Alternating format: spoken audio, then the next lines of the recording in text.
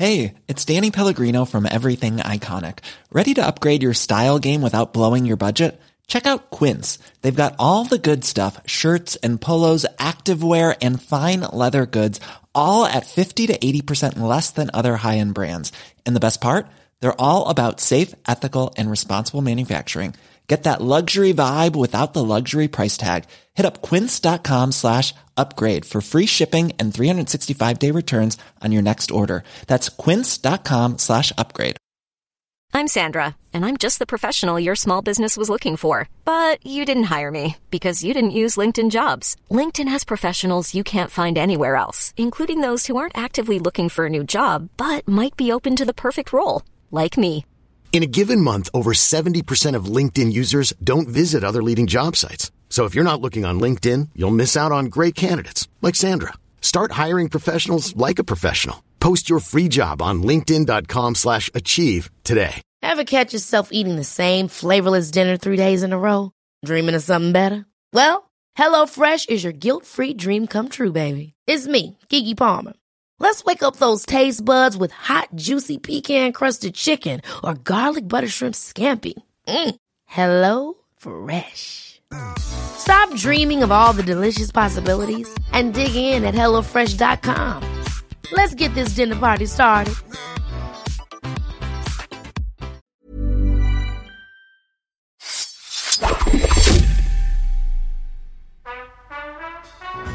Hey guys, we got an ad. It's from superyaki.com.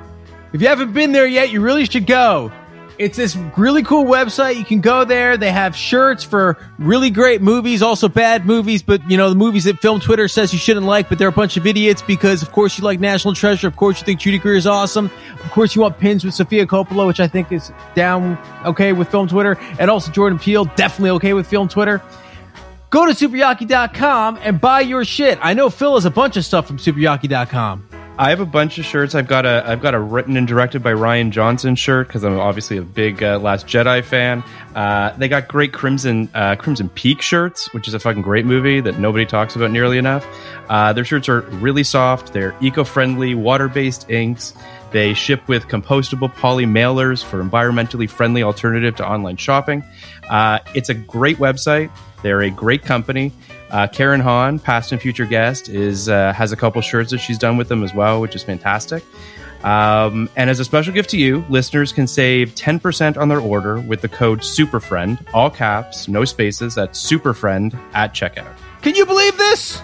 You listen to our podcast and you get 10% off shirts and sweatshirts and pins and bags from superyaki.com. This is a win-win for everybody, and we get none of that. Zero. It's Superyaki. That's SUPERYAKI.com. See you at the movies.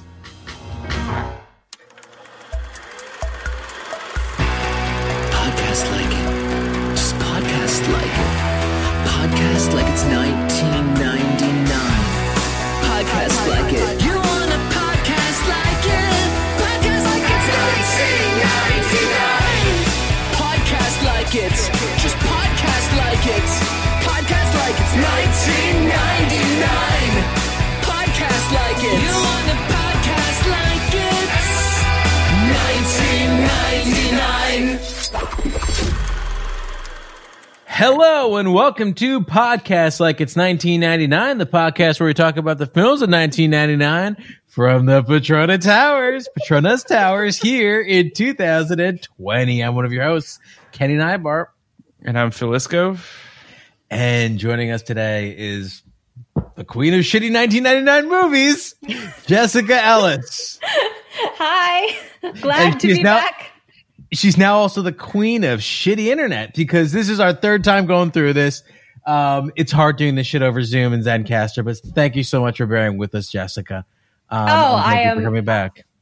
I am so happy to be here for another fantastic film.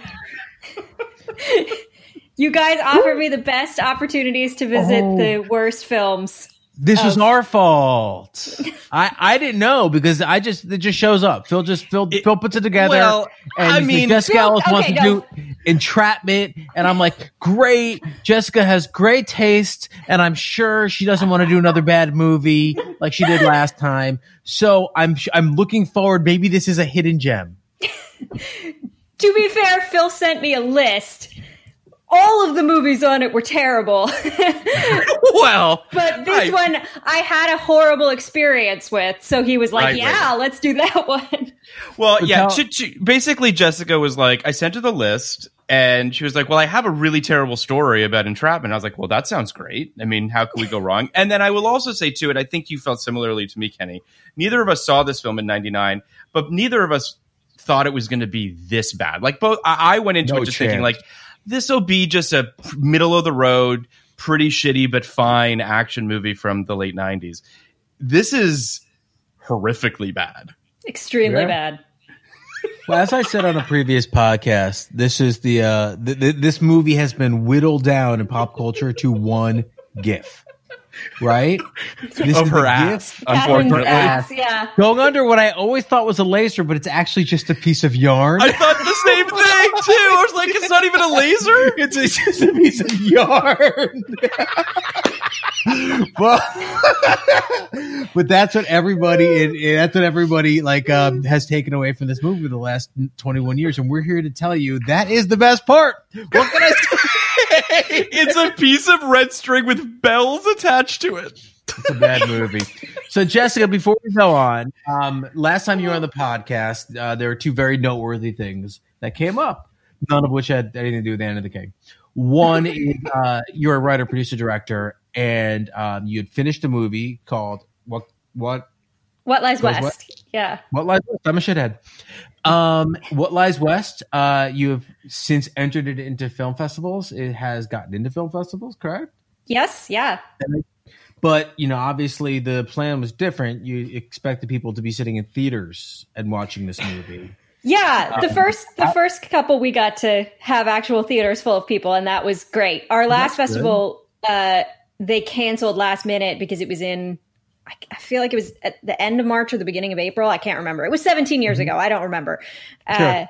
So we did a whole online thing, which is weird because it's like you still try to like rile up an audience and get an audience to buy tickets and stuff. And then it's just like deafening silence. Yeah. It's like, all right, everybody watch it, I guess. I don't know. Like, go ahead. So we're all trying our best here, and it's just not good enough. That's how I feel.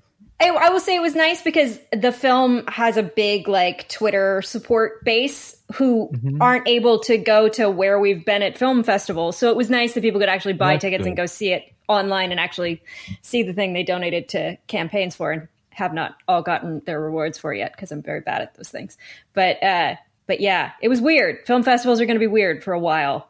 Well, that's good. Congratulations on getting into the film festivals, and hopefully, next step is distribution, and we'll see hopefully it on, Hulu, like Palm Springs. So that'll be great.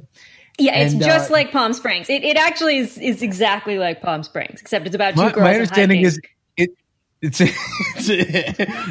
like a feminist hiking movie. It is, yeah, basically. That's my understanding. So, which is how I describe Palm Springs. The other thing is you were the first person to publicly declare J.J. Abrams sucks, and you were totally right. On our podcast, I didn't the first person. You were one of the first because this podcast was like one of our first, right? So this was probably almost 2 years ago, maybe 2.5 years ago. And at that point, he's writing kind of high off Force Awakens, which was pretty well received. And I don't believe Last Jedi had even come out yet. So correct. There hadn't even been this oh, this is what it could have been thing that had kind of happened on Twitter. You before Last Jedi. Fuck the movie, The Last Jedi, you correctly identified J.J. Abrams would fuck this up. You did. Congratulations. I had seen his other work, so it didn't seem like a leap. I know. To me, I had sat through Lost. I my opinions have not changed, and it was nice to see them validated, although I was very sad that the trilogy did not work out so great. Yeah, I mean, I have to say that, you know, it's really, it's kind of ironic, first of all, that we're talking about Star Wars during the Entrapment episode. But the second thing that I'll say is that, who cares? But I'll say this. When Colin Trevorrow was booted from the third movie, there was much rejoicing. Lots of people saying, like, thank God he's gone. And then JJ comes in to save us all from ourselves. And then the script leaks that Trevorrow wrote, and it is considerably better than what we got for the third movie. And we all should just basically say, maybe we shouldn't have been jumping for joy that Colin Trevorrow was kicked off the third movie. I think we were right to jump for joy. But... Yeah, I don't think JJ being lousy does not make Colin Trevorrow better. Just to be clear, I'm not suggesting it is Trevorrow. I think it's like tomorrow. Trevorrow. Okay, tomorrow. Here's what Trevorrow. What I'll say is this: I'm not sitting here writing for Colin as a filmmaker necessarily, but the script that he was working from, or at least the one that has gotten out in the world, is considerably better than what we got for Rise of Skywalker. Yes. Now, I'm not saying that it's a 1-to-1 situation here, but the script for Rise of Skywalker is such a steaming pile of shit that you're just sort of like, anyone working off of a better script might have made us a better movie. That's really kind of all I'm saying. Yeah. I do want to say one thing about scripts, though. Sometimes you have a script that's totally competent. Yes. Like the script for, say, Entrapment. That has been destroyed by every single directorial decision that was made. Like, I kept thinking, like, there's nothing about there's nothing about the structure, the mechanics, and the dynamic of this movie that had to be this fucking terrible. But almost every decision they made, from the casting to the score to the lighting to the locations to the casting of extras, was horrible. I couldn't agree with you more, Kenny. It was one of those things where when it started, I thought to myself, oh, it's already bad. Like, almost no joke, from the title card of highlighting trap in Entrapment, that I was like, oh no. Yeah. It was not. I will say, though, I don't think the script is that the script relies so heavily on exposition. Like, it's true. It's like that was its big problem, was that it tells you way too much and then they go do the thing. And then it tells you way too much again and then they go do the thing. And it's just unbalanced in terms of action versus exposition. It could have been, all I'm saying is it could have been merely bad. Yes. And I am totally down with a merely bad, low expectation process movie, right? I've seen so many of them, and like, you know, it's every Fast and the Furious movie is, this is what we're going to do. This is how we're going to do it. And you just, I don't mind doing the whole shutting off my brain thing at all. But there's something like in order to be able to get away with that, you need style. You really need style. Yes. And all the Fast and Furious movies, and, you know, as much as some people hate Michael Bay, and I love Michael Bay, like, there is a style to that takes you from A to B to C. And this is are they trying to do a high octane Hitchcock? Like, is that what's happening here? Maybe. Yeah, I hadn't thought about it that way, but that might have been it feels, you know, the director, I think, had mostly done like British TV at that I'm looking at his filmography right now. And like, it has that kind of soulless feel of a lot of mediocre British TV, where it's just people saying things. There's no directorial like take on anything. Yeah. I'll say this. I'm gonna walk through 5 of this filmmaker's movies, because it feels like this to me really kind of encapsulates him as a filmmaker.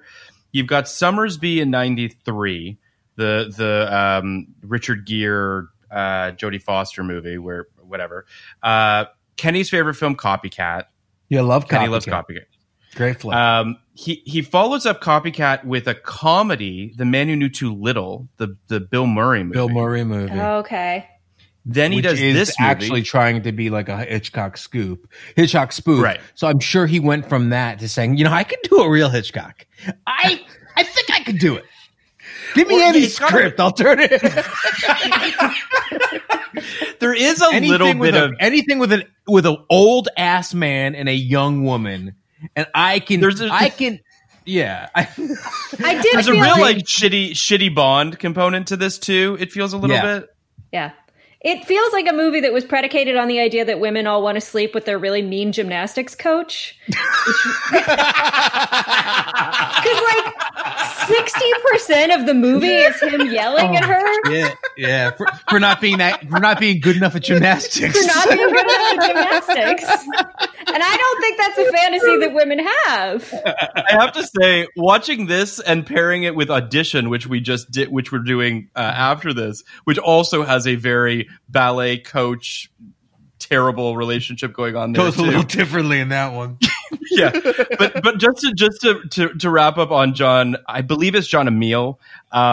He does The Core in 2003, and then that kind of hits the skids for him, and he does basically just TV from that point on, because that was a very, very expensive movie flop. But he does a lot of TV, and if you run down some of his credits, yep.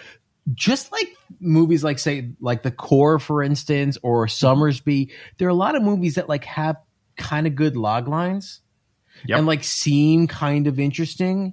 Yeah. And then they're all bad. I think this guy's a bad filmmaker. He's directed some decent TV. Like he has had later on, he's done some really good. He did a Halt and Catch Fire episode that's great. Yeah, like, he did. So maybe he got better. I also want his best film is Copycat when all he does is copycat. That one he really related to. I'll say this. I think that it kind of folds back on what you were saying originally, Jessica, which is that he started in TV. You know what I mean? So it's like starts in TV, understands how to sort of, and obviously directing TV, directing movies are two very different things, right? And I think he just kind of got swallowed a little bit by big budgets and by sort of bigger scope, and he's just better in a smaller universe. But I mean, listen, this movie is just, it's bad on a lot of levels, but I would say, to your point, Kenny, on the direction, this movie is so deeply misogynistic. Like, it's such a shitty boy movie. Do you know what I mean? That's part of it too that kind of bothers me, where it just feels like the whole thing is kind of very much through the male gaze and the male sort of like perspective of things. Even just the way that Catherine Zeta-Jones is directed in this movie, there's only one woman in this film, really, and it's her. Yeah. And she's just there to act like a bratty teenager. Yeah, she doesn't really have a character. And in fact, like, you can't figure out for a long time, and I still can't tell if this is intentional, if she's actually lying about being a thief or not. Like, she just suddenly is like, oh yeah, I'm a thief, and then starts doing gymnastics and climbing his walls, and you're like, what? There's no, there is right, no like access point to understanding her character at all. No, that's terrible. That's I think that is by design. I think that's what they were intending. Unfortunately, she's a thief. Like they do the Sean Connery. I'll explain the entire movie to you at the end, and he explains the movie, which is for some unspoken, unbelievable reason, she is a thief that is so important that's who they are getting Sean Connery, a world famous thief, to turn on. Like, his deal with the feds was, all right, I'll bring in Catherine Zeta-Jones, this even better thief, I guess. So the whole thing, while teaching her to be an even better thief. But she's been working at an insurance company for 5 years. Big time front. It's a long con. She's playing the long game. But like, she's an incredibly wealthy and successful thief. Would you choose voluntarily to work at an insurance company for 5 years if you could choose? Too long of a con. Yeah, that's insane. Also, can we just talk about her boss for a minute? Why? Hector Cruz? Yeah, like he says at the beginning that he left the FBI several years ago, but then suddenly he shows up and like FBI agents are doing what he tells them. And I literally screamed at the TV like, "You're not an FBI agent anymore. Why are they listening? Why are you in charge of anything? And why would he give her a gun if his plan is to..." Yeah, I just... Yeah, no, I mean, the first thing I texted to Phil was, Will Patton as Hector Cruz, we're going to be okay. So, something along those lines. I don't know how you go through the three Latinx actors in Hollywood in 1999 and then say, we'll go with a white man with a Southern accent and blonde hair for Hector Cruz. But that's what we went with. It's a terrible movie. The script is very bad. I was wrong. I want to say one other thing though. But it's also joyless, which I think is the problem. It's deeply boring, which is terrible too. But the end of the movie, like on the train tracks, the final scene on the train tracks, feels like such a reshoot or a rewrite. Like it doesn't even feel a part of the movie. Like on some level, this idea, like this long sort of convoluted thing about Sean Connery trying to get her, feels like they were like, yeah, we can kind of jam this in, right? Like it'll just feel like a twist. It's completely unearned. Yeah, it's pretty bad. Also, it had led me to develop a counter theory about what the movie is actually about, which is not a movie about two thieves tricking each other. It is a movie about two magicians who have actual teleportation powers who try to pull off thieving heists without using their powers as like a challenge. And if you read it that way, because like they spontaneously teleport several times in the movie, and if you read it as that, it's a much more interesting film. They have something to fight against, which is their own, immortal, magician powers. Your theory is also my theory, by the way. And it upset me very much at the end when Sean Connery teleports, and then you realize that he actually just ran under the track and he comes up the stairs and he's out of breath. And I'm like, wait, you're telling me he wasn't teleporting? What is happening here? Because he does. He teleports out of her room. For God knows. Yeah, he teleports. How did he leave her room? Until the explanation, he could teleport. All right. So before we go any further on this movie, and I think this movie is one of the few that deserves a kind of a line by line breakdown. Jessica, you had an awful story relating to this movie. I heard a rumor about it.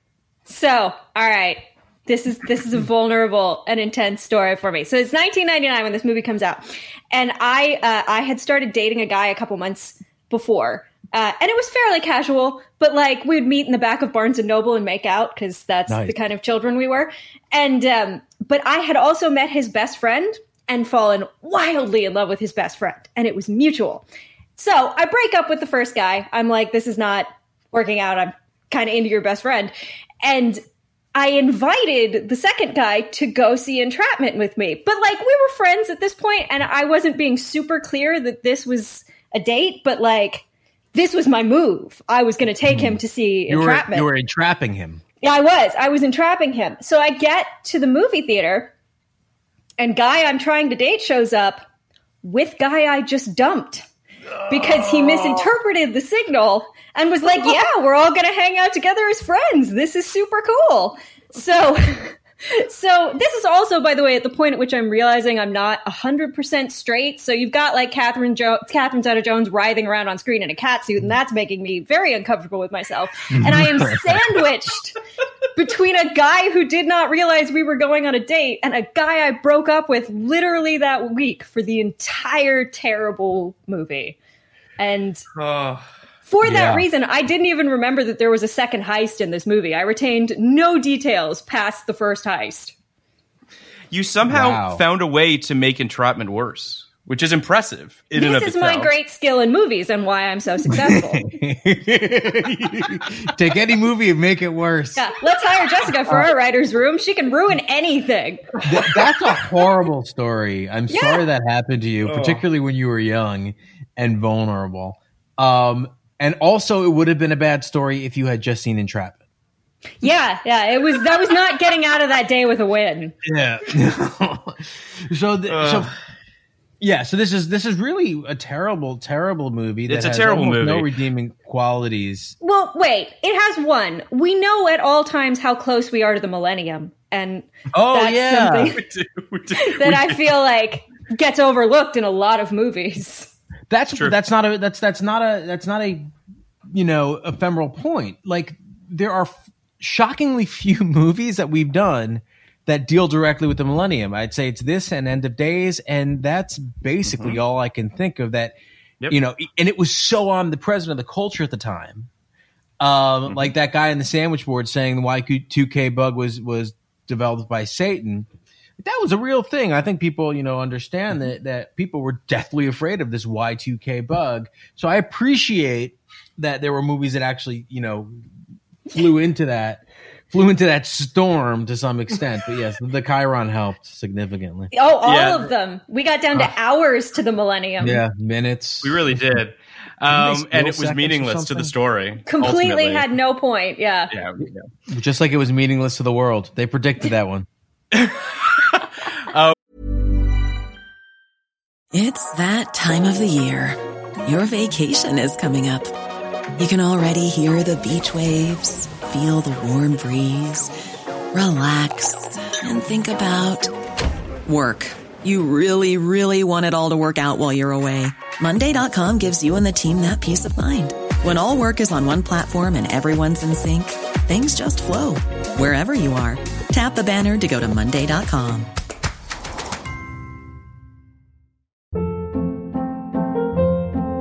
Hold up. What was that? Boring. No flavor. That was as bad as those leftovers you ate all week. Keke Palmer here, and it's time to say hello to something fresh and guilt-free. Hello Fresh. Jazz up dinner with pecan-crusted chicken or garlic butter shrimp scampi. Now that's music to my mouth. Hello Fresh. Let's get this dinner party started. Discover all the delicious possibilities at HelloFresh.com. So I'm gonna give a brief synopsis of Entrapment for the people that haven't seen it. Insurance investigator Virginia Gin Baker, played by Catherine Zeta-Jones, looking into a stolen Rembrandt painting, suspects that accomplished thief Robert Mac McDougal. I love that they both have. Whatever. Anyway, nicknames is responsible. She decides to go undercover and help Mac steal an ancient artifact. When a suspicious Mac confronts Jin about her real intentions, she claims that she is in fact a thief and that the insurance job is a cover. To prove it, she proposes a new target that could net them $8 billion. She proved it by doing acrobatics. Yeah. This movie was written by Academy Award winner Ron Bass and Academy Award nominee William Broyles of My Best Friend's Wedding and Castaway fame. Individually, not together. Directed by John Emile. It opened on April 30th, 1999 in first place with $6.9 million against Idle Hands. It would go on to make $211 million worldwide on a $66 million budget. That is shocking. That this movie had people going back multiple times to see this fucking thing. Entrapment has 38% on Rotten Tomatoes from critics, 50% from audiences. I'm going to read a brief portion of Roger Ebert's 3 out of 4 star review of this movie. Entrapment is the very embodiment of a star vehicle, a movie with a preposterous plot, exotic locations, absurd action scenes, and so much chemistry between attractive actors we don't care. It stars Sean Connery and Catherine Zeta-Jones in a caper that reminded me of To Catch a Thief, Charade, or Topkapi. And the stunt sequences in Bond pictures, I didn't believe it for a second, and I didn't care that I didn't. It works because it's made stylishly, because Connery and Zeta-Jones are enormously attractive actors, and because of the romantic tension between them. I got a letter the other day complaining that the age differences between the male and female leads is in several recent pictures, and to be sure, Connery is 69, Zeta-Jones is 29. Remember different wars. But the movie cannily establishes ground rules. Mac lectures that thievery is a business that permits no personal relationships. And so instead of questioning why they're erotically involved, we wish they would be. As for Zeta-Jones, I can only reflect, as I did while watching The Mask of Zorro, that while beautiful women are a dime a dozen in the movies, those with fire, flash, and humor are a good deal more scarce. All right. What the fuck is Roger Ebert? Roger Ebert was high when he wrote that review. First, before we unpack Roger Ebert, which I do want to, or rob his grave, raise him. I want to ask why you guys think this movie was such a success. I think it was Catherine Zeta-Jones. She was coming off of Mask of Zorro. There was no one hotter in the business at that point. Like, she looked like nobody. You know, she didn't. Yeah. She had a very unusual quality. She was very intriguing, and I think the movie promised us lots and lots of her ass. So, I think that was it. I think that's it too. I mean, look, I think Connery was a decent draw as well for a certain audience, old people. But this is our second Catherine Zeta-Jones movie this year, The Haunting, which was a big flop. So right. Catherine Zeta-Jones in and of herself wasn't the draw. It was Catherine Zeta-Jones's ass going under a piece of yarn. That was the draw. And it's weird and bad and gross to say, but this is one of the few times I feel like they marketed the sex appeal of a young hot star, and it worked. And it's kind of the exception, and I mean this in a bad way. It's the exception that informs the rule. Do you know what I mean? Like so rarely do they just put one I remember very clearly was that movie The Big Bounce that had Sarah Foster in it. Yeah. And Sarah Foster was just on the verge of having a moment. And Sarah Foster's obviously very gorgeous, and they put her in a bikini on. She overshadowed Owen Wilson on those posters, right? Just like Catherine Zeta-Jones is overshadowing, Sean Connery, a far more established star. And it didn't work because the movie looked stupid, and people aren't just going to go for a young, attractive, up-and-coming actress. But there is something about, to your point, Jessica, something about time, place, setting, and context that just did it for my dad and all the other dads. I mean, it's also a classic male power fantasy of, a 69-year-old guy being able to seduce the hottest woman in Hollywood. That had to factor in. I will say that, when I was watching this film, I was thinking about a film that I know you didn't like, Kenny, which is the Thomas Crown Affair. And I thought about how if you cast the right people, basically what I thought is of Roger Ebert's review of the delusional version he saw, which is that two stars that have crackling chemistry and that ultimately you can ride that all the way to the bank, right? I mean, if that's working, ultimately it doesn't really matter. Those lo-fi sort of high-techy kind of 70s heist movies that this movie's trying to kind of allude to. You can get away with that if you have a Romancing the Stone and Out of Sight, a Thomas Crown Affair. If you have those pairs of people that really fucking work together.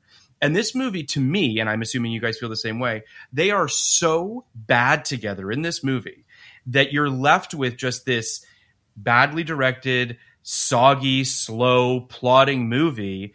And this creepy, weird, almost father-daughter, but we're supposed to think they want to fuck energy. Father and daughter. Big time. He calls her good girl all the time.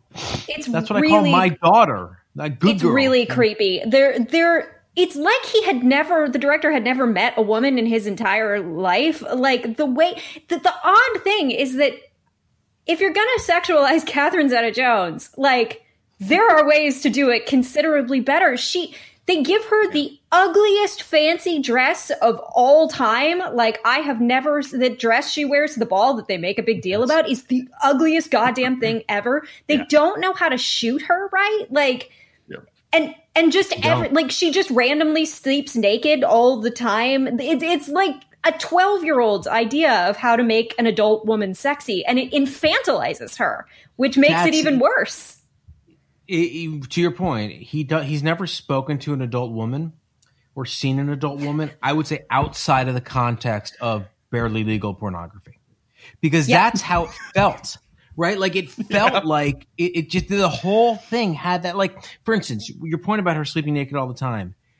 She doesn't cover herself up when a stranger is in her room. I mean, he's not a stranger. She knows who it is. But, he's a stranger, right? She's never interacted with this person. People cover themselves up when anybody walks into the room, anybody outside of your significant other. It's absurd that she wouldn't think to do that. There's also, as I was doing, there's a little bit of reading to be done about this movie, not much on the internet, but one of the things apparently is that Catherine Zeta-Jones was actually fully nude in the bed when they were shooting the scene. Of course, which I'm just like, okay. Hopefully, I don't understand the context of that. I don't understand. We've all been on movie sets. There's absolutely no reason for her to be completely naked. There's no reason for it whatsoever. So if the director asked for it, that's fucked up.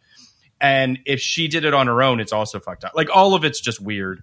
And it adds to this energy you're talking about, Kenny, which is that the way it's shot to show you that she's naked without showing you everything, which is almost somehow creepier in some weird way that I can't. It's all very strange. Yeah. Well, and the weird thing, they try to give her their version of agency, which is making her the active seducer in the situation. But it's like, why in God's name would she be trying to seduce a 70-year-old man? Like, that's not in any way. And why would a 70-year-old man be like so adamant about rejecting her? That it totally fails. Like, it's the exact wrong way to go. It's interesting. You were talking about agency, Jessica, which I fully agree with. And the script is so lopsided in the sense that, so Mac is supposed to be, or theoretically is this master thief.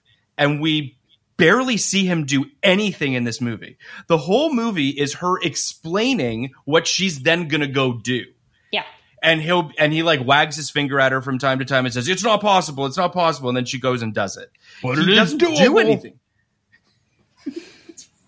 It's fucking crazy. Like, I was thinking to myself, as I don't remember which heist she's explaining to him, but at some point you're just like, he doesn't even need to be in this movie. Like, he serves basically no purpose. No, he doesn't.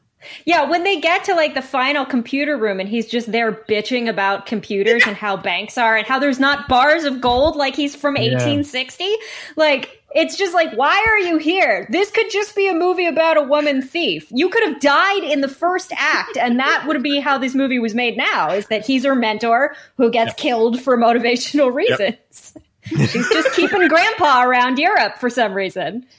Yeah. And to that, you know, kind of to that point, and on that tip to some extent, like, the movie almost gives her too much agency. Like, it's almost too intent on making it her movie. That what I'm trying to say is, he doesn't need to be here, which you've already said, but it almost seems like this movie exists to put Sean Connery in as many shots as they can without having him do anything. Yes. Like, it seems like it was engineered to have him on screen as much as possible.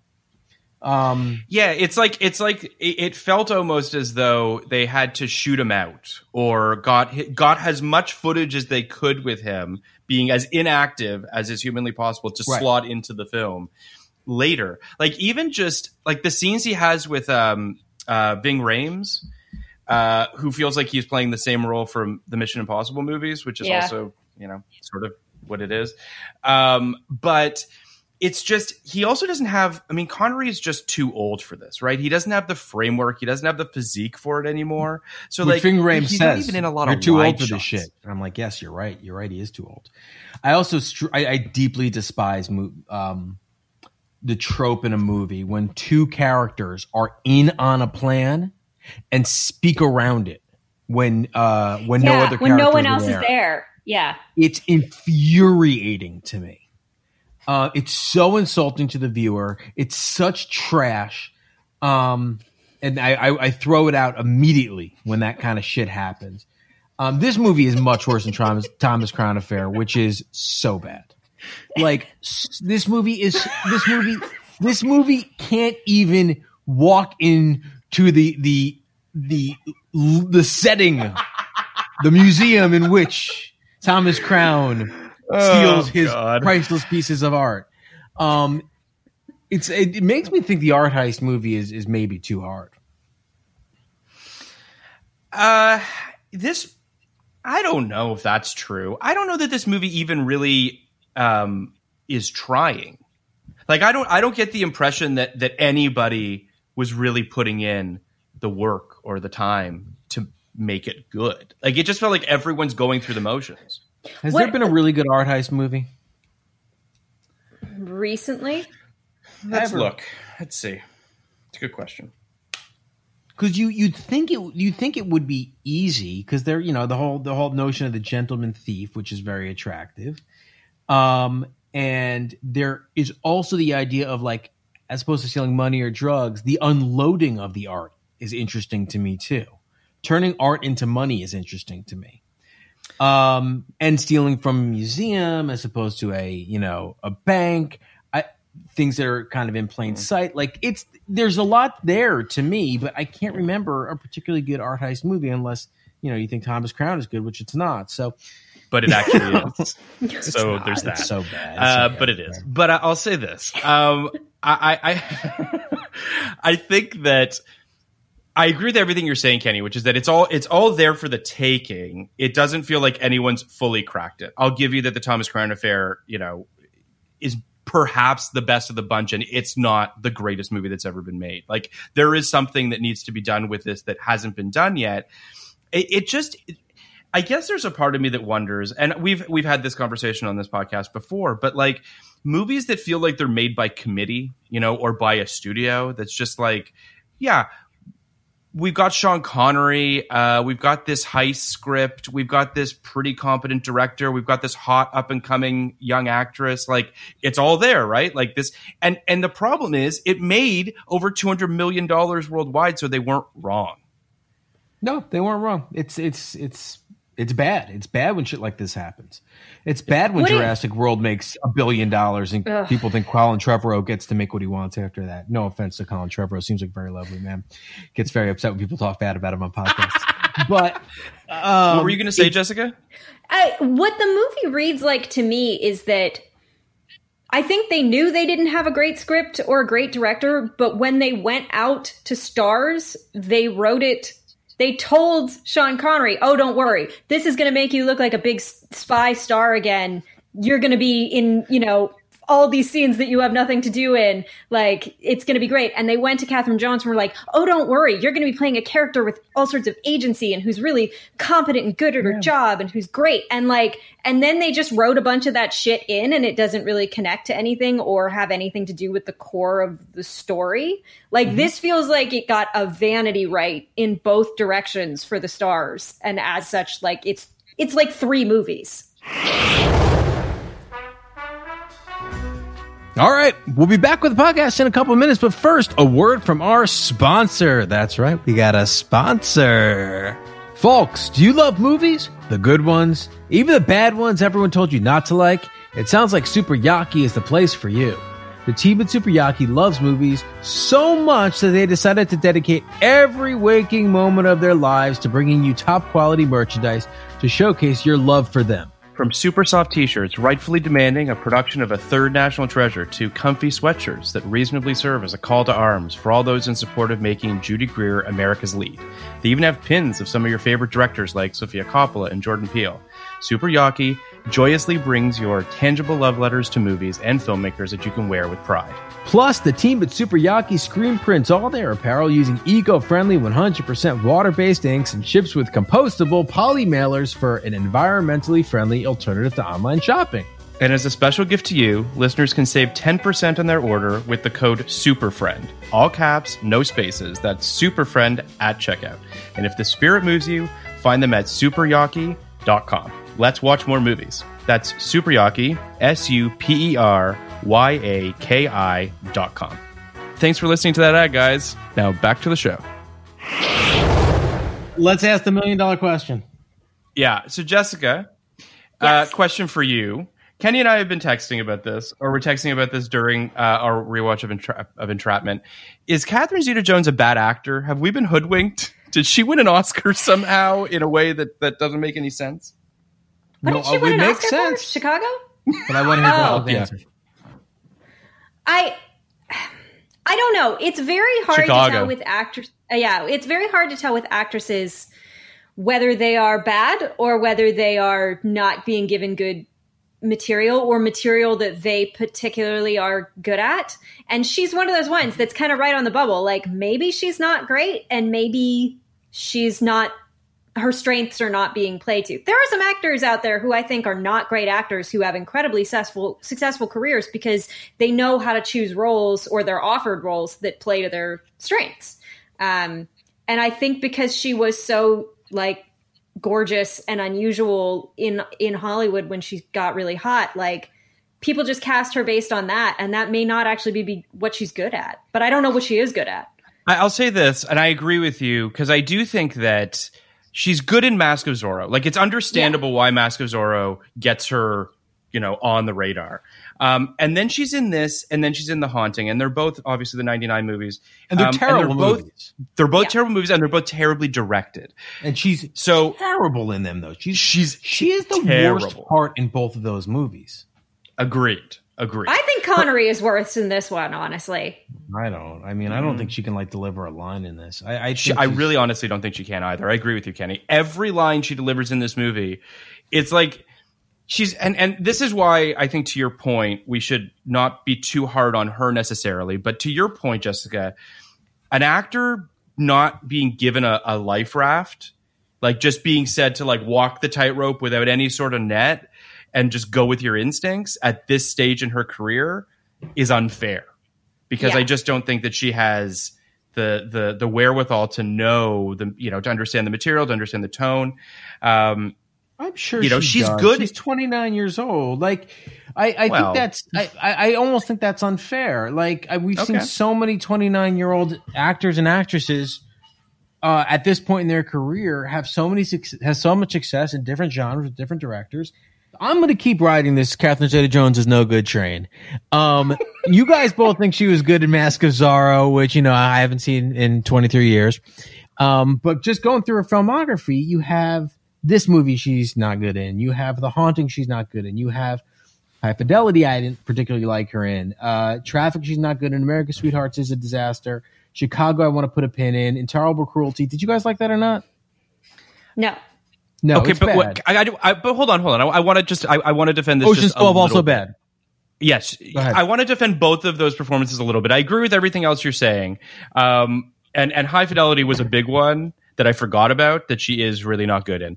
But I don't think she's terrible in Intolerable Cruelty. I don't like that movie particularly. I think it's obviously a lesser Coen Brothers movie, but I actually think she's got pretty good chemistry with Clooney, for what it's worth. Yeah, I mean, she does. I don't think it's her. I think that one's the movie. But again, like, I'm looking at this list of movies and, like, what does she have to do in most of those? They're not. I think she may be bad at choosing roles, or her reps are bad at bringing her stuff. Or she's not getting offered stuff, which is also another thing, too. Yeah. I mean, Kenny, I think this feels like the good time to talk about Chicago, because I do think she's good in it, but I think you have thoughts on the idea of someone winning an Oscar for a musical. I have two thoughts. One is Catherine Zeta-Jones can sing and she can dance. And to have someone who looks as uniquely gorgeous as she does, who also is in possession of those two talents, is like a unicorn. So that's one thing. Yes. So that is her lane. Two, like, winning an Oscar for a musical is different. It's a different thing. Like, Joel Grey won an Oscar, and I don't think Joel Grey had one spoken line of dialogue in Cabaret. So it's a different, and taking nothing away from the performance. And if it's on film, like, yeah, you're totally in the game, and I get it. But I wouldn't translate an Oscar win for a musical, particularly a Fosse musical, but musical like that, that's so about performance in a theatrical sense, and translate that to her abilities as an actor in any other context. I mean, it's not like we're seeing. It's not like, for instance, Joel Grey has gone on to do a lot of other material. Jennifer Hudson has gone on to do a lot of other material. Like, that's just not their lane. They're broad. They're musical actors, and I think that's really where Catherine Zeta-Jones' strengths lie. So, yeah, I mean, did you guys see Rock of Ages? No. Yeah, I did, and she was terrible. But that's not her fault. I mean, that movie's it's the world's worst character, so I can't blame her. It's a bad movie. But I agree with you in the sense, Kenny, that I think that her when she can kind of go big, like go theatrical, which she does obviously in Chicago and in Rock of Ages, she just seems a lot more comfortable. It's when she has to like act like a real human being that she has trouble. She's also one of these actors who's fallen into like a lane where they can never use their actual speaking voice. Yeah. Which, you know, I wouldn't mind hearing a Welsh accent here and there. Yeah. God, that's true. She has an accent. That's interesting. You totally forget about that. But she does have a slightly stilted way of speaking, and that's probably why she's always in a different accent. And I mean, she's also playing Latinx. She's also playing Latinx characters as well, despite having no Latino heritage. Yep. But that's another accent she's finding herself in a lot. That is not her natural accent. I mean, this came up a little bit in But I'm a Cheerleader.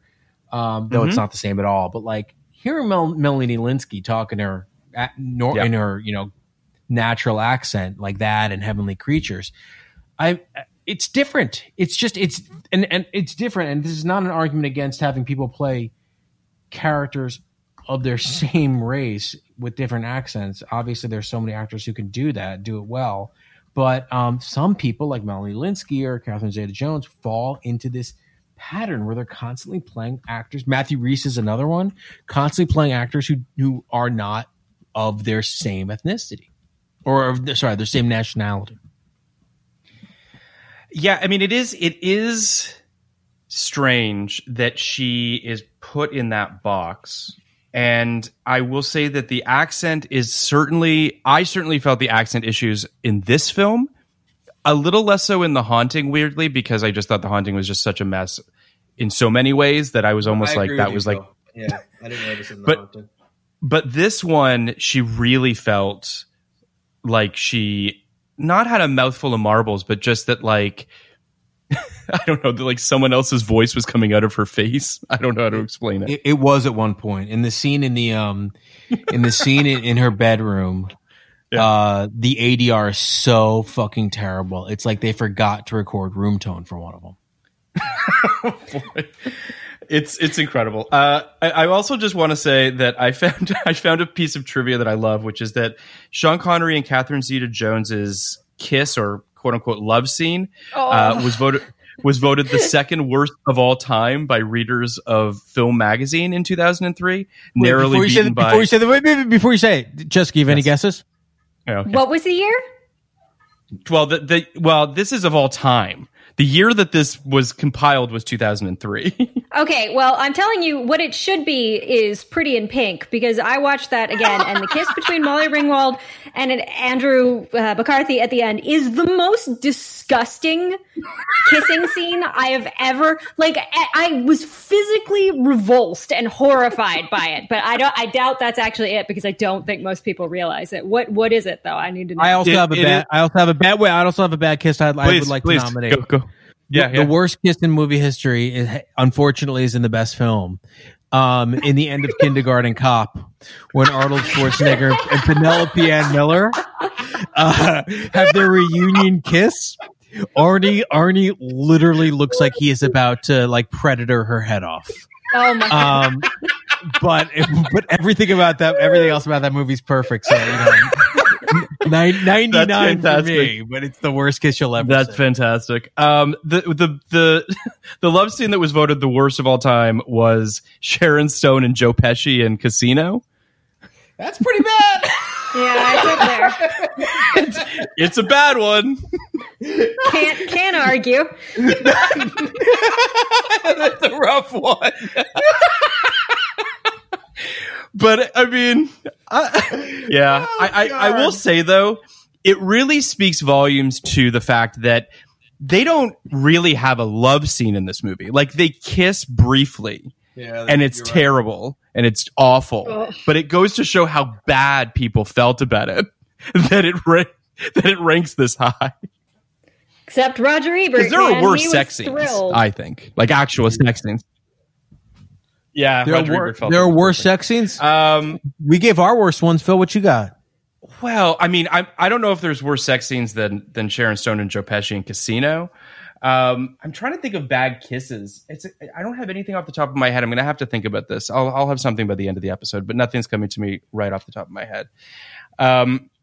The other thing that I thought was interesting was that Anton Fuqua was originally attached to direct this, and he definitely would have made a better movie. Yeah, by far. So let's just walk through the plot of this disaster. We both mentioned that. Did he do a 99 movie real fast? I believe he do the Corruptor or the, what is it called? That didn't he do the? There's a movie called The Corruptor in 1999. That is true. Isn't that the movie with Mark Wahlberg and what's his face? I think he directed that. Hold on, I'm looking it up. Pretty sure he did. Sorry guys, bear with me. No, James Foley directed that. My apologies. I don't think Fuqua had a 99 movie. No, yeah. we could do his Praz video if you want. But Training Day was 2 years later. Replacement Killers was the year before. Oh, that's what I was mistaking. I got it mixed up with the because that also had Chow Yun-fat. Yeah, of Anne and the King fame. Yeah, one of my favorites. Oh God, I love that you came on for Anne and the King, Jessica. It really warms my heart. I just want to say that. You know, when I was 16, I thought it was a wonderful movie about another culture, and half of that is right. Time has passed. It is about another culture. It certainly is. So this film opens, as any good film does, by a title card that highlights the word within the word, which is trap. Just in case, you guys were unclear as to what this film was going to be about. It opens with like this generic shitty night cityscape photography, night vision, shitty Bond, Mission Impossible heist of someone stealing a painting from inside I guess it's an office or a house in a skyscraper or something like that, right? Yeah, it's an office. I think it's an office. Yeah. Right.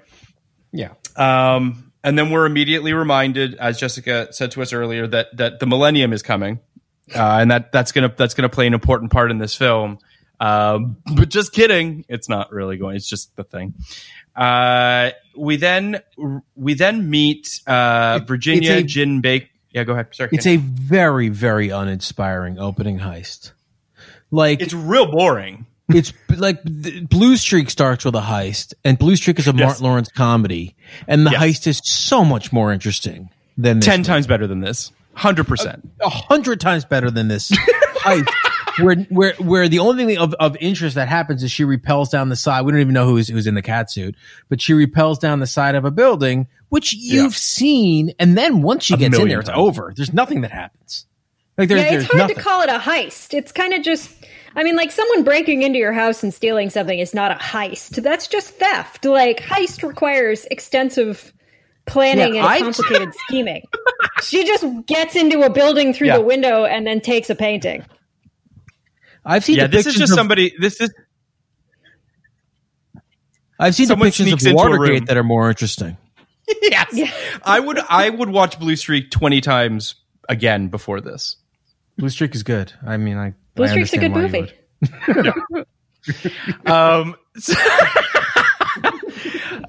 We then meet Virginia Jin Baker, Catherine Zeta-Jones, at her office with her skeezy boss, who's just like laying it on so thick and flirting with her so hard it's disgusting.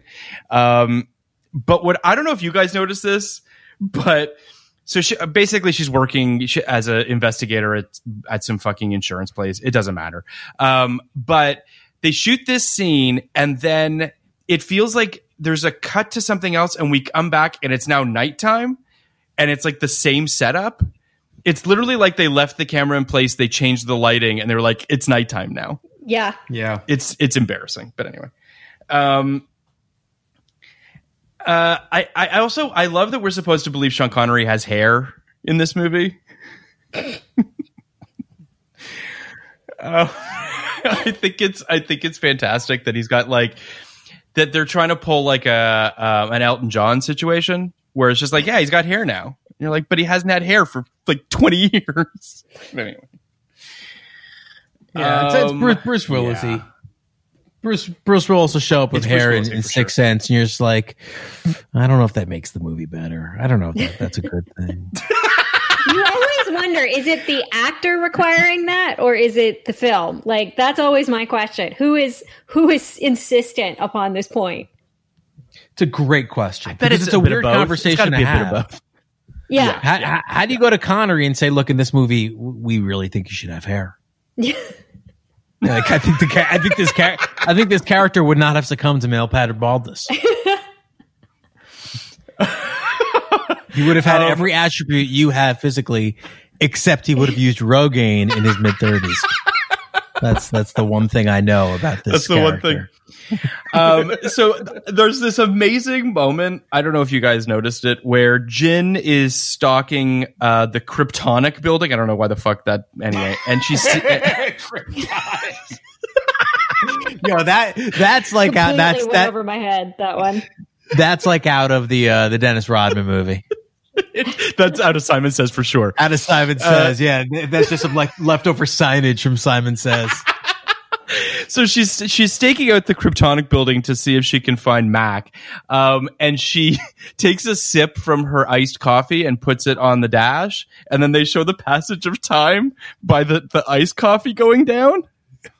Did you notice this? How could you not notice that?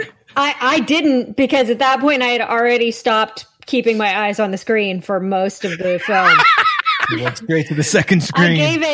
I gave it like 8 minutes and decided that was enough to That's judge totally the fair. movie. I have a gag reflex revulsion by looking at milk or milk-like products on glass or other translucent substances, or not translucent, other transparent substances. So there's something particularly revolting to me about a 5-6 finished iced latte sitting on a dashboard where there's Cooking in the sun. definitely a ring on that dashboard. Put it in a cup holder, for Christ's sakes. That's disgusting. And then she also eats something which just looks like it looks like a piece of bib lettuce. And then she just picked up a head of iceberg and is just chowing down. I love that this scene tapped into all of your food issues. It's fantastic. Let's stop talking about the movie and just break down this coffee versus this milk aversion thing. This is what I want to know about.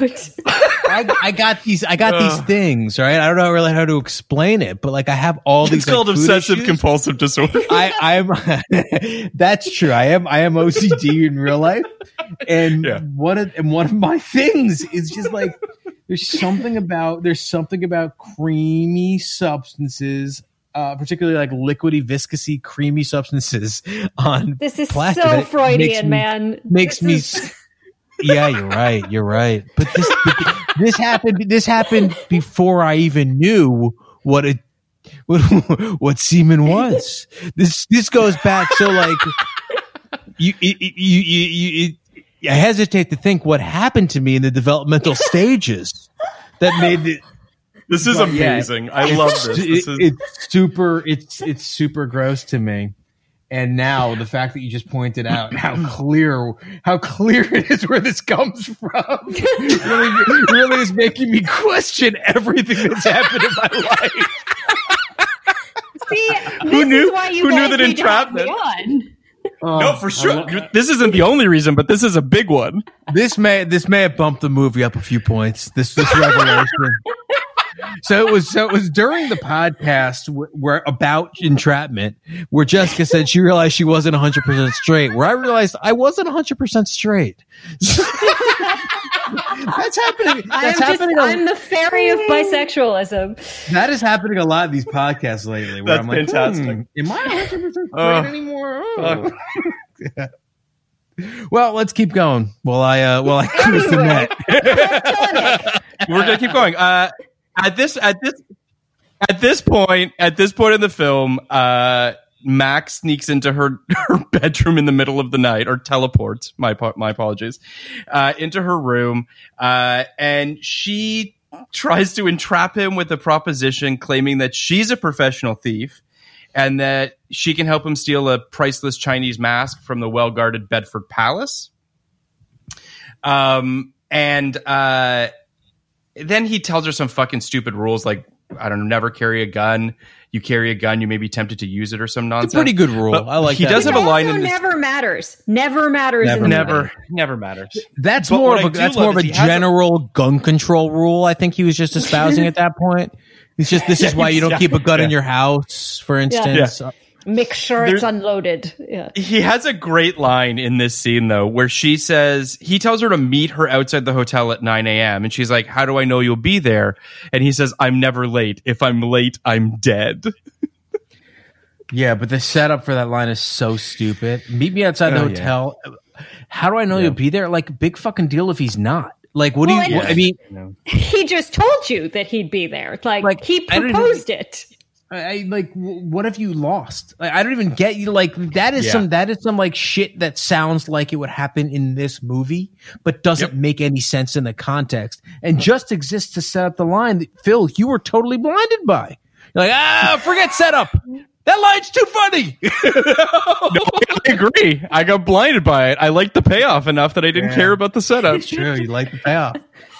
So they travel to Scotland to plan a very complicated theft at Mac's hideout in an isolated castle.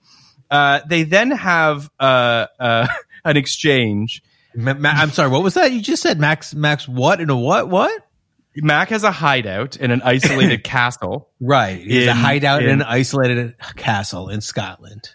And then they walk into her... They walk into her bedroom. She puts down her bag and he says, good night then. And she says, but it's early. And he says, we have an early start. And she says, but I'm not tired. Then he reads That's not how you seduce people? That's how I seduce people. I try to act as much like an 8-year-old girl as possible. It works every time. And I try to act like Michael Caine in Cider House Rules. That's my move. Oh my god! Wow, that's dark. Is it? That's what he's like. Michael Caine is the best known. Michael Caine in Cider House Rules is the best known old man character who puts young people to bed. This is true. He does. You're absolutely right. He does put people to bed a lot in that movie. Not because he did. Not because he does abortions. Guys. Abortions. He does say goodnight, you kings of Maine, you princes of New England, or whatever. Yeah. Jeez, God, your minds are in the gutter all the time. My apologies. I'm telling you about the milk. skills section on his nanny CV is extremely strange. It's like good at putting children to sleep and performing abortion. Kind of a double-edged sword. This is the future liberals want. We'll shut your child up no matter what. Well, that is the future. That's amazing.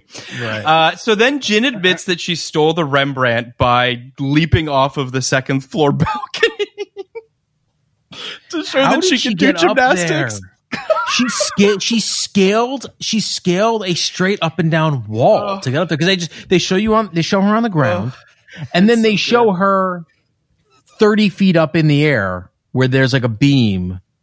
And she's revealing her teleportation power. Yeah. He revealed his in her room, and now to prove it, she is also showing that she can teleport. And there's this like running theme through the movie. So basically she does like a series of ballet inspired capoeira up there. I'm not really sure what she's doing, but I think you get the gist if I say that. And she does a flip onto a table and ends it by saying perfect. And there's this theme running through where it's like she's perfect, I think is the theme, but the text of the movie is how not perfect she is. Like she literally can't count to 5 at one point. He's like, remember when they're doing the bongs and she forgets the fifth bong? And she's like, oh, I forgot. But this is pre-cell phone, like smartphone. I don't know how anyone would forget anything before you had a smartphone. My favorite ridiculous part in that training sequence is when they're putting up the red thread for her to train with, and he's like shouting at her to make it really tight while she's pulling it over to another beam to tie it to. And it's like, there's no reason for her to make the thread tight until she gets to the other beam. And he's just yelling at her that she's allowing slack in the thread, which does not matter. And it goes on for a while. It so clearly feels like, oh, they just told him to improv being mean to her, and he picked the stupidest thing to complain about. Yep. And then she's finally able to do it, but she forgets some part at the end of it, and he scolds her for that. And she's like, why do you have to be so mean to me? And she's right, by the way. Like, the part that she forgot was she wasn't, as we'll soon learn, sorry to give away the end of it, she didn't have gum in her mouth, because that's the special activation device. Or a monkey mask. Yo, I hated the monkey mask so much. Where the hell did she keep that? Why is that necessary? Like, why would you call attention to that? How stupid is that? It makes no fucking sense. It makes no sense. This is an Ocean's 8. This is the easiest fucking thing. Go find someone who can make you a replica of that mask. Like, it's obvious. If you're gonna smuggle something in, get Mindy Kaling, have her mommy make you a replica. It's easy. Yep. It's also really weird that they establish when the Rembrandt is stolen that the thief, whoever steals it thing, is putting up pictures of Elvis whenever they steal something, and then they don't do that with the mask. It's like out of Home Alone. They're the wet bandits. They're the Elvis bandits. The bandits. They are the wet bandits. Which, like, by even in Home Alone, the moral of Home Alone is like, don't have a signature when you're a thief, because then they'll know every house you hit on the block. Yep. That is true. That is the only message of Home Alone. So then Aaron Thibodeau finger name shows up. I don't know how to say his last name. Thibodeau? Okay, sure. Thibodeau. He shows up. They have a scene, whatever. But then we have Mac and Jin doing what I could honestly say is one of the most boring training sequences I've ever seen. Of them doing the training for the bongs, or the you know what I'm talking about, right? Yeah, blowing up the floor tile thing that they need to get in. Right, exactly. And doing it to the to the 12 chimes of the when a clock strikes midnight. Yeah. But he even gives her shit because their stupid fucking crash pad thing that was going to catch their block of granite that they cut out doesn't inflate fast enough. This is supposed to be a second. You're supposed to take 1 second to inflate. Like, then you figure it out. You're the one who came up with this stupid crash pad. Again, I am banking on that all being improv. Like, I think there was a training montage with no dialogue, and then they got there and were like, "Hey, Sean, just say something." world famous improver Sean Connery. Well, it certainly fits. Do your magic. Yeah. Can I ask you a question, Kenny? Because we both like The Rock. I don't know how you feel about The Rock, Jessica. Are you a fan of The Rock? Yeah, I like The Rock. I think I'm probably with you. I like The Rock. I know that Kenny loves The Rock. I think it's the best action movie ever made. It's. Okay. I mean, listen. It's. That was the best okay I've ever heard. I will accept no okays. But sarcastic or otherwise. The reason I bring it up is because Sean Connery, for all intents and purposes, he has a lot more action in, or it certainly seems like he does a lot more action in The Rock than he does in this. Obviously, like physical, actual action. Yeah. The character actually does things. But don't you feel as though it has, like, this is the shittiest version of his character from The Rock? No. Yeah. No offense. No? I think this just sucks. Like, I think that it has a similar dynamic of, like, the guy who's like, I've done this before and I'm the master and you're the apprentice sort of thing. Yeah, I guess you're right. I guess you're right that there is a lot of shared DNA there. Like, what it felt like to me was, all right, the Rock was 95, this was 99, 4 years. He is physical on The Rock, right? He is rolling around, he is running, he is fighting, he is throwing a convincing punch. Like, he's physical in that movie, and he's 60, or he's, is he 65? He's almost 70 this movie. So he's 65 years old in that movie, and it just kind of struck me how much goes between 65 and 69. Like, he looks like a frail man in this movie. Whereas in that movie, like, he comes out of the jail with his long hair, I agree. his full beard, and he looks like he could break anybody's neck in that room. So, I don't know. Yeah, it's really interesting. I'm looking at his filmography right now. I agree with you, Kenny. It's interesting that so The Rock is 96, and in 96, The Rock was a big fucking movie. I remember The Rock being a big deal. You know what I mean? People really loved that movie, understandably so. And he does not really capitalize on that. The next movie he does is that Avengers movie with Ray Fiennes and Uma Thurman, where he plays the villain, and and then Entrapment's in 99. So there's a part of me that big movie though. It was, but he's not really doing much action in it. But my point is that, like, he could have come off The Rock and he probably could have banged out a couple, shitty action movies, and people would have been on board for it, and he didn't. And I'm just sort of wondering why. He could have done a little Liam Neeson. Yeah, right. Absolutely. Yeah. But it's hard. Like, anyway, those movies are hard to make well. Like, and you see it from the Liam Neeson movies. I mean, I think he's made probably 10 of them now, and maybe like 3 of them are not the worst. So, yep. So then we get to the heist of the Chinese mask. We can all agree Jin's dress is hideous. So they're bad. also. Did you notice that they shot Connery with like a soft lens for a little bit of that scene when she was coming down the stairs? Yeah. Then Jin's wearing a truly stupid masquerade mask at that. And he's not wearing one at anything. all. This is the worst masked ball I've ever seen. Hers is see-through, and he is not wearing one. Great disguise, guys.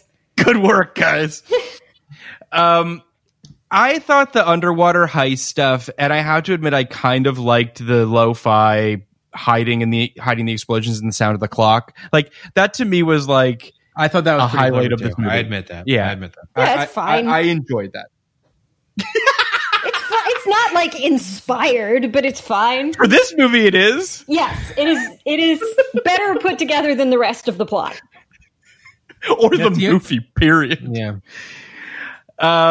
So then they steal the mask, and Mac accuses Jin of planning to sell the mask to a buyer.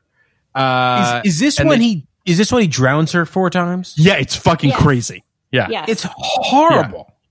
Yeah. It's horrifying. Yeah. It's truly like. She also does not try to horrifying. swim away when he's trying to drown her, because she is in the water and he is holding her down, and she makes no move to swim in the other direction.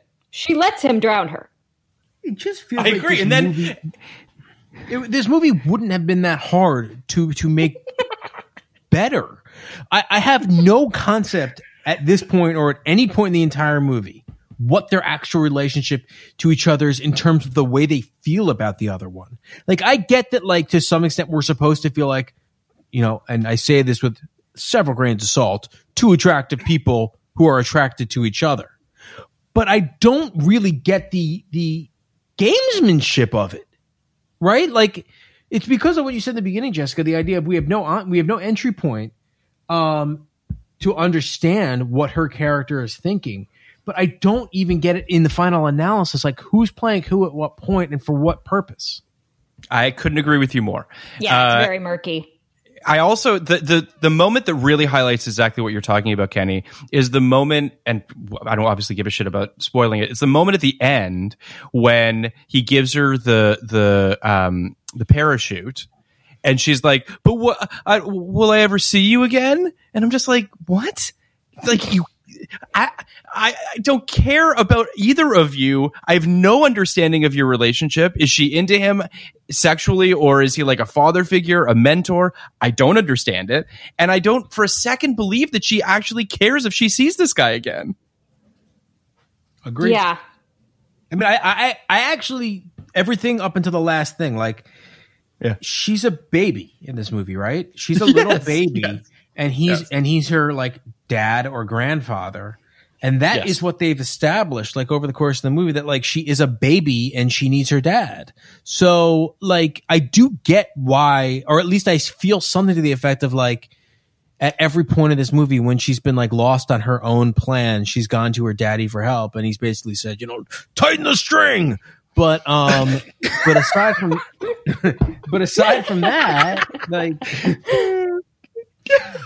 yeah, I know this is a movie. This is a movie about an old dead man and a little baby trying to steal from the largest building in Southeast Asia. By the way, that's a better movie. Give it to Maury Chaykin, by the way, and like Maury Chaykin, Maury Chaykin. Like Maury Chaykin. Yeah. Maury Chaykin was on Entourage, and Maury Chaykin is like a nice guy and a good actor. But Maury Chaykin is the guy who's supposed to play Harvey Weinstein on Entourage. Like, if you put him in a major movie in this role, it's because, like, I wrote a list because I wanted to really get this joke in, guys. It's because Dustin Hoffman, James Caan, Elliot Gould, Albert Brooks, Mandy Patinkin, Sal Rubinick, and John Polito said no. Wait, is he the drug dealer or the weird villain guy? Yeah. Okay, Kuala Lumpur. That was an interesting choice. With everything that happens, every choice in that character, in that performance, is a choice. Yes, it is. So is the makeup. Yeah, yep. Heavy on the eyeliner. So Mac is drowning Jin, and then she somehow gets a knife and gets the jump on him, but doesn't really threaten him with it because literally about a second later, she just gives him the knife. That's what you do with guys that try to drown you. You know, you want to establish trust again after that, so you hand them a weapon. Yeah. Yep. That's how it works.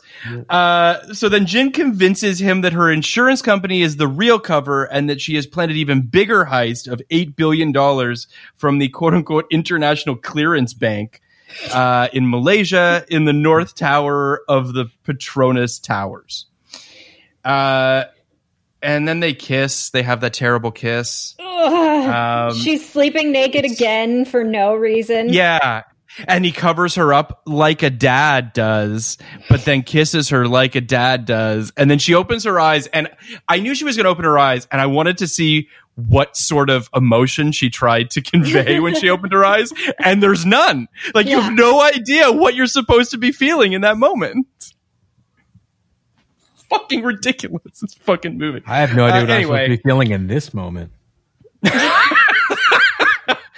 So during the setup, Cruz and his team, with the guidance of fucking Ving Rhames, track down Jin, confirm that she is on a mission to bring Mac in, and now we have like the I guess essentially like the big heist of the movie, or the big action set piece of the film. And something that bothered me, and I don't know if you guys clocked it, is when they use the infrared lighting to see the fingerprints on the security keypad, but you wouldn't know what order those buttons were pressed in. I hate that. I'm totally with you. Well, I thought they knew because the weird, creepy art dealer guy gave her the password and said the thing about don't use a hammer to whatever, and that was what it. But it doesn't change the fact they still don't know. They don't know the order. But I think those are words. Those are kanji. Those are words, and they entered it in the order that the phrase goes. But then why do they need the fingerprints in the infrared? That is a very good point. But there is a bigger problem with this heist that I was wondering if you guys got.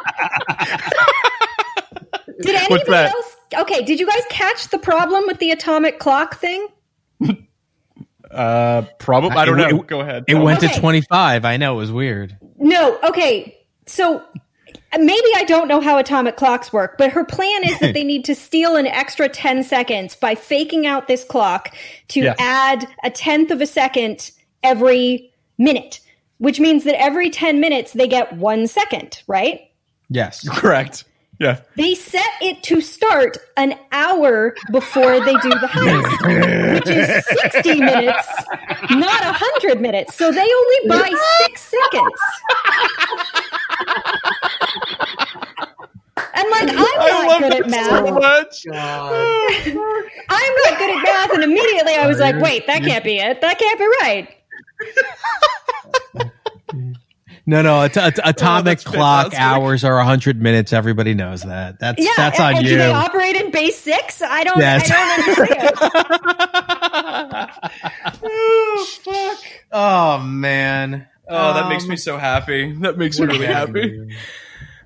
So then, despite the presence of crews and other security watching the building, the theft takes place in the final seconds. I need help because Jessica, I think you hit on this earlier, and I just in the kind of the fog of the idiocy of this movie, I just kind of allowed it to yada yada yada over me. Why was Cruise there? Period. Question mark. Well, this goes back to the problem of what the hell is Jin's actual plan? Because, is she still planning to turn Mac in at this point to Cruise? And why would she turn him into Cruise, who is nominally an insurance guy and no longer an FBI agent? None of it makes sense. And I feel like the thing that drives me nuts about this movie is, among a million other things, after the first heist, they both have the other one dead to rights if they want to turn the other one in. So this movie, you know what I mean? They've done a heist. You can go to jail for that. So they've done a heist together, and if they're, keeping records and holding out evidence, it's over. The only way this movie works at that point is if they mutually decide we are going to, essentially go rogue and steal this money together and leave forever. But they don't. Connery, if he does decide that, doesn't tell her until the movie's over. And goes through all the motions of getting her arrested. None of this makes sense to me. Yep. In that respect. But there is something again, different actors, different directors, different everybody. There is something inherently romantic with, in a Mr. and Mrs. Smith kind of way, with two people saying "fuck you" to your bosses. We love each other more than our job or money or whatever we were into before we met each other. And I love Mr. and Mrs. Smith, mostly because of that. That's the kind of dynamic that'll get me every time. But this movie does not have that. It's funny you bring up Mr. and Mrs. Smith because I feel like that's also a perfect comparison in the sense that movie kind of doesn't make any sense either in its own way. The end of that movie is kind of what? But the charm and the star wattage of these two leads of Lyman's understanding of actual improvisation and getting that crackle, it doesn't matter, right? You're just this movie's a fucking blast and I love this and it's great. This movie is obviously the antithesis of that. This is when all of those things go wrong and what you're left with is you have to focus on a story that makes no sense and is aggravating. Yeah, I think a fundamental problem is that this movie cannot decide if it is a spy movie or a heist movie. And the one keeps intruding on the other. If it was a spy movie, you could actually go that way with two of them and it would be a thing. But then because they keep having to stop and spend 25 minutes explaining and setting up a heist, you never actually get to the conversations about what is going on with them emotionally or internally at all. So they just the genres just keep running into each other. Well, I think that speaks to a little bit of I don't know this for a fact, but I do think that speaks to the fact that you have two screenwriters that didn't work together, right? So what you have is sort of, Ron Bass does what he does, and then Broyles does what he does, and the two don't ever fully gel. And there's a part of me that feels like, and I'm sure when open writing assignments or script doctorings or whatever, when a writer is brought in, they're generally brought in to focus on a specific storyline or a specific element rather than the thing as a whole. And that's why movies like this, where they feel piecemeal, they feel like certain things are written by certain people and it never actually feels like it's a camel, basically. It sucks. Yeah. So then at this point, Jin pulls the plug on her laptop prematurely and sets off the alarms.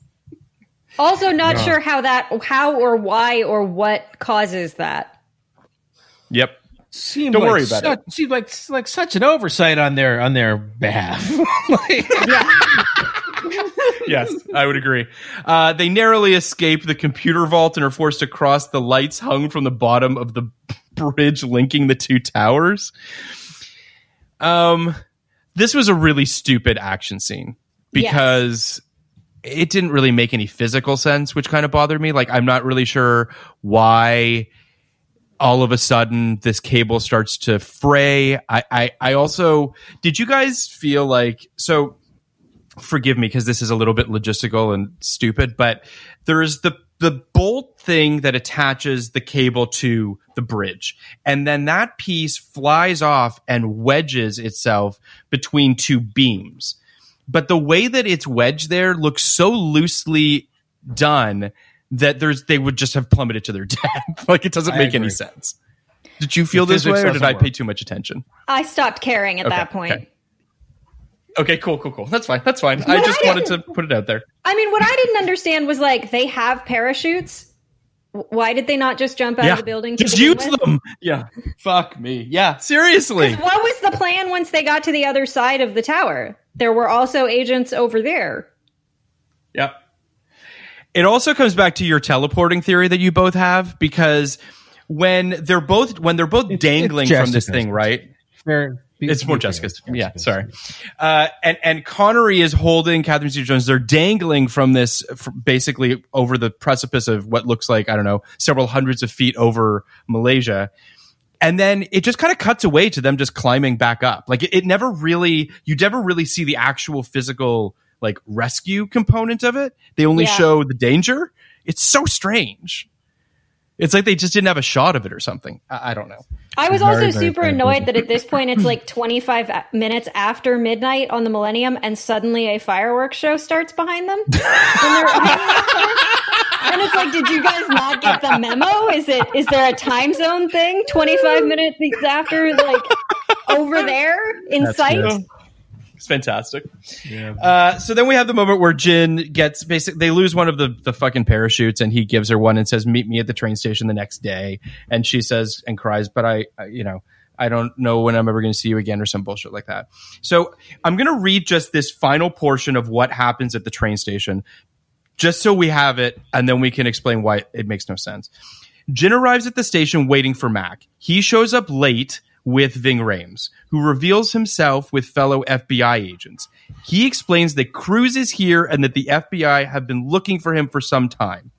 2 years ago, when Ving Rhames caught and arrested Mac, he made a deal to help the FBI arrest Jin, who was the primary target all along. However, the aging thief has another plan, which is to help her escape. Mac slips Jin a gun and quietly explains that he returned only $7 of the $8 billion they had stolen electronically in the heist. Jin then pretends to hold Mac hostage at gunpoint, threatening to shoot him if the agents follow her. She boards a train. The FBI heads to the next station. Jin jumps the train mid-station and arrives back and says to Mac she needs his help for another job, and they both board the train. Yeah. That's it. You explain why it makes no sense. Also, there's the part where Mac bribes Ving Rhames with the 5 data chips that she stole out of the stupid vase in the mini heist. Fuck, I forgot that. And it's not clear, like, is he giving those to the FBI? Is Ving Rhames corrupt and is going to sell those? Like, he just bribes an FBI agent. Also, yes to all of that. And also, why would they give a fuck if she shot Mac? Or shoot both of them in the legs. Like, this idea that, like, threatening, like, putting a gun to Mac's head all of a sudden is, like, their brilliant getaway plan is mind-numbingly stupid. Well, I also just go back to, she's been working in an insurance company for 5 years under an FBI agent. Why did they not arrest her during any of that time? Yeah. Kenny, you were going to say something? He didn't have to explain the entire plot to her. No. I know that he had to explain the entire plot to us, so I get that. But, like, if you're going to have someone explain the entire plot to you, you got to do it better than, like, in a moment of, like, duress and urgency in hushed tones while he's given a minute to say goodbye. What? So, like, he could have just slipped her the gun, and she could have held the gun to his head, and there could have been a more cinematic way to explain what had happened, or just don't. Like, I got it. I got it at the end. Like, he turned on her. If I saw the gun exchange, I would have figured it all out. You know, and I'm not, like, I'm pretty bad at this when it comes down to, like, figuring fucking plots out, so. Yeah. And she also, the gun never gets used. But can I also say, too? I know. What I was going to say as well, to to piggyback on your point, Kenny, of like, why explain it to us? I also don't give a fuck. So just get me out of the movie faster. Like, just, like that's the thing that's maybe perhaps one of the more annoying parts of this end of this movie is that it's about 10 to 15 minutes. Like, it should have been 5. Anyway. I mean, the whole movie, ideally, should have been 5. Do we want to rate this, Kenny? Do you want to rate this movie? Yeah. Go for it. You're first. All right. So, I mean, sadly for me, I gave this movie a 28 before the podcast, which is bad. Oh, quite wow. bad. Okay. But not that bad. I'm going to give it a 12. I think it is one of the worst movies we've done. I thought that was the kind of rating I was giving it, but there's absolutely nothing redeeming about it. And the movie makes me kind of mad during it. And then like the milk thing and the revelation about me. We gotta go. We gotta bring it down to 12 for psychiatric bills. You guys go ahead. The milk thing. Fuck. That's fantastic. Oh God, that's really funny. I'm similar. I didn't see this in 99. I'm similarly around where you are, Kenny. I had it at about a 19 or a 20 before we sat down, but I'm at a 13 now. I mean, I'm this is.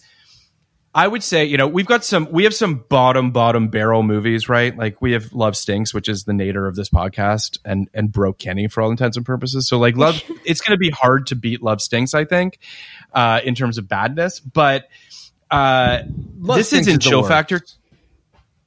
Love Stinks is the worst. Yeah, no, Love Stinks. Yeah. This is this is in chill factor territory of how did you fuck this up? This was a layup, I don't know which is worse. I gave Chill Factor a 3. You did. Yes, but that was early in the podcast, and I think I was trying to flex a little bit. I think Chill Factor. Chill Factor is so unapologetically boring and miserable, and stupid. And not fun in any way. At least we had a really good time talking about this movie on the podcast. So, like, there is some fun to be had here. Yeah. What did you think, Jessica? You saw this in 99. So, what are your thoughts then, and what are your thoughts now? I remember. I mean, I don't have any strong memory of the film. Like, I remember. I was a big Ebert devotee, so going to see it on that recommendation and being like, that was kind of garbage.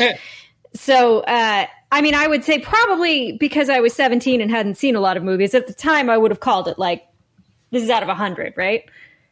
99. Out of 99. I would call it like maybe a 30 because I didn't know anything about movies. So like a 31 out of 100. Yeah, but definitely, definitely now, I would say, probably around 10 or 12. There's nothing good. There's not an element you can point to and be like, that was well done. Good job, wigs department. Yep. Like nothing. No one did their job it costs too much money. Let's do that for a second. Wigs department? No, not the wigs department. If you were forced, it's like, it's like when, it's a baseball thing, right? But like, Jessica, are you a baseball fan? I feel like you are. Mildly. So every year for the All-Star game, every team has to have an All-Star. And as a Mets fan, it's been very funny sometimes who's been our All-Star, like because it's usually like some relief pitcher who has like a 2.7 ERA and like is barely a bright spot on the season. Who would be the one All-Star if you had to say something about this movie? You're like, all right, we have no choice but to put up some representation for this movie that we think like is not all bad. Is there anything there? It's a good question. Locations, I will say, maybe cool. They were not shot well, but like Kuala Lumpur was not a big shooting location in the 90s, so that was kind of like now it feels a little more trite to use those towers, but then it seemed like, wow, that's a cool thing. And the castle is a cool place. Like, Great choice. I don't know. Bottom of barrel. Great choice. That's a very, I mean, that might be the best answer. I mean, I'll say this. I mean, I guess similarly, I'd probably say maybe cinematography. I mean, like it's shot relatively well. You know, like it's got, I guess, enough of a slickness to it. That or, I mean, I wanted to say Ving Rhames, but he's so unengaged in this movie. It's hard terrible. to even really. I was waiting for him because I knew he was in the movie, and I was like, oh, well, that'll be a breath of relief. He's always a lot of fun. And he was nothing. I know you have two Oscar winners are the stars of this movie, right? Connery and Catherine Zeta-Jones. Ving Rhames is like, I believe, a Juilliard trained actor who's like won Golden Globes and Emmys. And is great, can be great. And Will Patton was in Armageddon. So like you have the best of the bunch here. And remember the Titans. And remember the Titans. And he's great in that. Will Patton is, I was just joking. Will Patton's all right. And Maury Chaykin. Yeah, I like Will Patton. But no, it's not like the joke is like, you know, Catherine Zeta-Jones won hers for a musical, and Sean Connery won his because everyone thought it'd be really cute to give an award to James Bond. And I love The Untouchables, but like, come on, you know? So that's the end of the story. But Ving Rhames is a great actor. Ving Rhames is great. This is just, I mean, the literally the word that comes to mind when I think of this film is just fucking lazy. Like no one brought their A game. Everyone just fucking phoned it in. It's lazy in every department, and it's embarrassing. Like I wish that you know, I not to belabor the point, but you know, I really love some of Ron Bass's movies. I think that he is absolutely capable and has proven himself to write great scripts. I think that William Broyles is also a very good screenwriter. I don't understand how this happened. Sometimes it just happens. It did. Yeah, it just happens. So next week we're doing the Pokemon movie. Jessica, have you seen the Pokemon movie? I have not. Are you a Pokemon fan? I have absolutely no knowledge of Pokemon. I don't know how I've avoided it. I'm right there with you, Jessica. But it is a large blank spot in my pop culture knowledge. I feel similarly like I've failed myself somehow because people love it. Well, you have. Phil, are we going to be doing Pokemon the movie 2000? Correct. Pokemon 2000. It's Pokemon the movie 2000. Come on, have some respect. But Jessica, I also have limited knowledge, but I have children, so I've seen some Pokemon. When you think of Pokemon, knowing nothing except for its cultural impact, what do you think? And what's your commentary on that? All right. Here are the things I know about Pokemon. Pikachu is cute. Yeah, true. There is something called Jigglypuff, and I don't know what it is, but I like that name. It is another Pokemon. And it caused a lot of people to mill around the park near my house for several months when the game came out where you hunt them or whatever. Which was a lot longer ago than you remember. Yeah, Werner Herzog had an amazing take on Pokemon where he was asking if, like, you're able to murder them. And I'm going to just let that inform my view of the entire franchise. That's what it is. It's about really cute anime creatures murdering each other. That what it is. That's why they needed a detective. I wish that I liked Detective Pikachu more. I saw Detective Pikachu knowing very little about Pokemon. And I thought it would be more fun than it was. Here's my feeling on Detective Pikachu. Yeah. Because my son, my eldest son, who is 8, went through a Pokemon period around 5, 6, was obsessed. So I was up enough on Pokemon to like to be able to understand what's happening in that movie to some extent. If you didn't know anything about Pokemon, like it sounds like you guys know nothing about it, It's literally impossible to understand what's happening in that movie. There was no attempt to make this a mass product, which they could have. And I think they could have done it in a way that didn't alienate the core fans. But it does feel like, like for instance, I've now seen the Sonic movie like 5 times, and I have very little like. Is it good? Yeah, because it's very fucking easy to see what they're doing there, and like the concession they made to the fans was the right move, but they didn't go too far into Sonic lore, because if you go too far into Sonic lore, you realize like this is video game shit they made up on the fly because of what was easy to animate. So like, don't like get too deep into this shit in the first movie.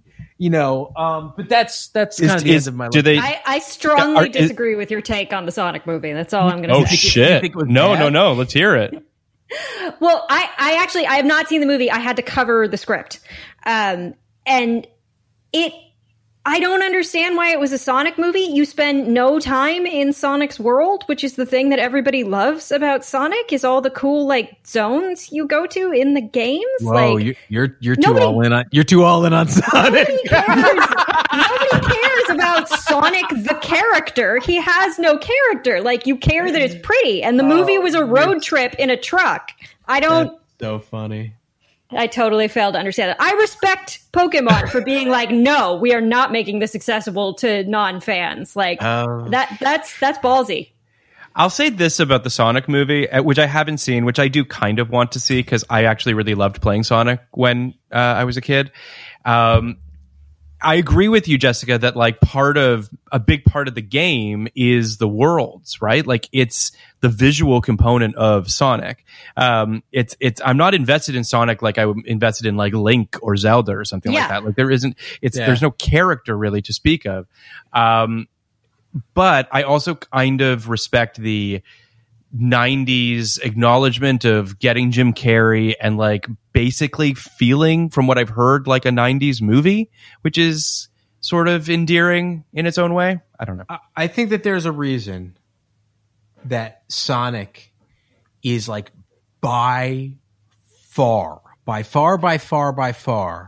the most successful video game adaptation of all time. Yeah.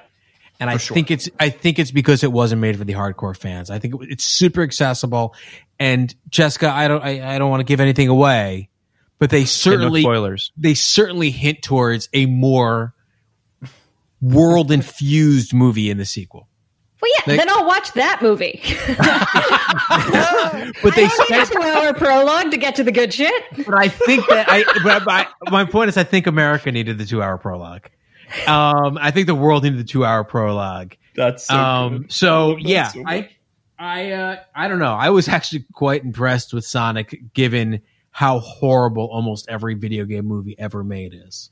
What would you say is a good one outside of that? Outside of Sonic, because like there's never been a good one, but Mortal Kombat's the best. People love Mortal Kombat. I mean, Street Fighter's terrible.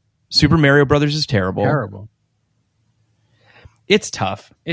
That's why this Halo TV show, I'm just like, I don't get it, guys. No, there's never been a good one, and there's only been really bad ones, and like ones that like very like Doom should have been good. It's not that fucking hard to make a good Doom movie. It feels like, or I think there was a Duke Nukem movie. Like these things, like these like, should be layups. There could be a Wolfenstein movie. There could be a Myst movie. Like these things link. I think they would.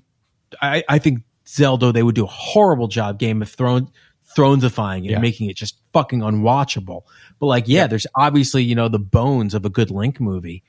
I have to say, I mean, it was garbage and not a good movie, but just in terms of it was fun and exactly what I was asking for from it, the Rampage movie was pretty fun. I feel you. I think I've seen that too, and I think that it was wildly stupid, but kind of fun. Also, it's like they did a really good job, like realizing that we have, essentially we have 3 monsters, and that's all we need to take from this game. Yep. It's so funny. It's really interesting. Like, the three of us have, spent, I don't know, probably 10 minutes talking about video game movies. And when you think about how shockingly lucrative video games are. Like it is a staggering amount of money, and that no one has been able to really capitalize on it is mind blowing to me. I think it. Go ahead, Kenny. No, please. I think it has to do with the way narrative is treated in video games versus films. Like, you can't capture the ability to be in an avatar as you are in video games the way you do in a movie and have it be a good movie, because protagonists need to have a personality. And most game avatars don't, or at least they give you enough leeway that you identify so strongly with the character that, like, I don't know. There's something about the way narrative structure works between the two that does not compute. I was going to say a version of the same thing. You know, it's a step backwards. It would be like It would be like taking your favorite movie and then saying, we're turning this into, you know, we're doing a podcast version of this, and for you to feel like that is as, you know, enthralling or engaging as a movie, or in this case, you know, as a video game. Do you think it has anything to do with, and again, I'm not a video game person, so forgive my ignorance, but the video games that I've played, for the most part, you know, the big part of a video game is in the world building, right? Like, quite literally in the world that you're inhabiting. And it's not so much the characters, right? Like, character development is just not important. So what I'm kind of surprised at is that, considering, like, look at a movie like Warcraft, right? Like, I mean, they had world building on world building to work with, and yet they still couldn't find a way to, you know, to translate that to the screen. It's kind of shocking to me. Do you know how it also tends to not work in reverse? You rarely get good video games made off of movie properties. Right. Also true. Yes. Do you know how people almost always say that the book is better than the movie when they've read the book first? Yep. Because they've already imagined the best possible version of the movie for themselves. In a situation like Warcraft, like, these people have already, like, big Warcraft players, or my son's a huge Minecraft guy now. He's already done more Minecraft shit in, like, the 18 months he's been playing that than any movie can come close to doing in an hour and a half. And it would necessarily be a disappointment for him. He would necessarily walk out and say, that was like watching a baby play Minecraft. When he spends, you know, time on YouTube watching these, like, you know, engineering guru genius people do things like you can't even believe. So I think that there's some element. I totally hear that. But I do feel like, to your point about character, part of the reason, and again, I'm not trying to pick a fight, Jessica, but part of the reason Sonic worked is because they took him out of his world. Like, I have this idea, and again, it may never work because it's a video game, but, like, I want to do a show or a movie. It's a show about Little Mac from the Mike Tyson's Punch-Out series. The movie wouldn't be, you know, the Mike Tyson's Punch-Out series, or Punch-Out, is a very simple game. You're only in the ring. That's all it is. But I see something compelling or like kind of naturally there in an underdog story, like an undersized boxer, and what you can do with that outside of the ring. And that's where I would set that movie. That's cool. And I think that, like, there is something to that. Like, I think a Link movie would be potentially really cool if they didn't just try to graft the Zelda lore onto Game of Thrones, which is what I fear they would do. Well, I just want to say one last thing, because I think, and it kind of encapsulates both kind of everybody's theories on this a little bit, because what you just said about Rollins playing Minecraft makes me think about the fact that when you're playing this game, there are levels of complexity going on in terms of the fact that you're creating the narrative, or in Minecraft, you're creating the worlds, whatever the case might be, right?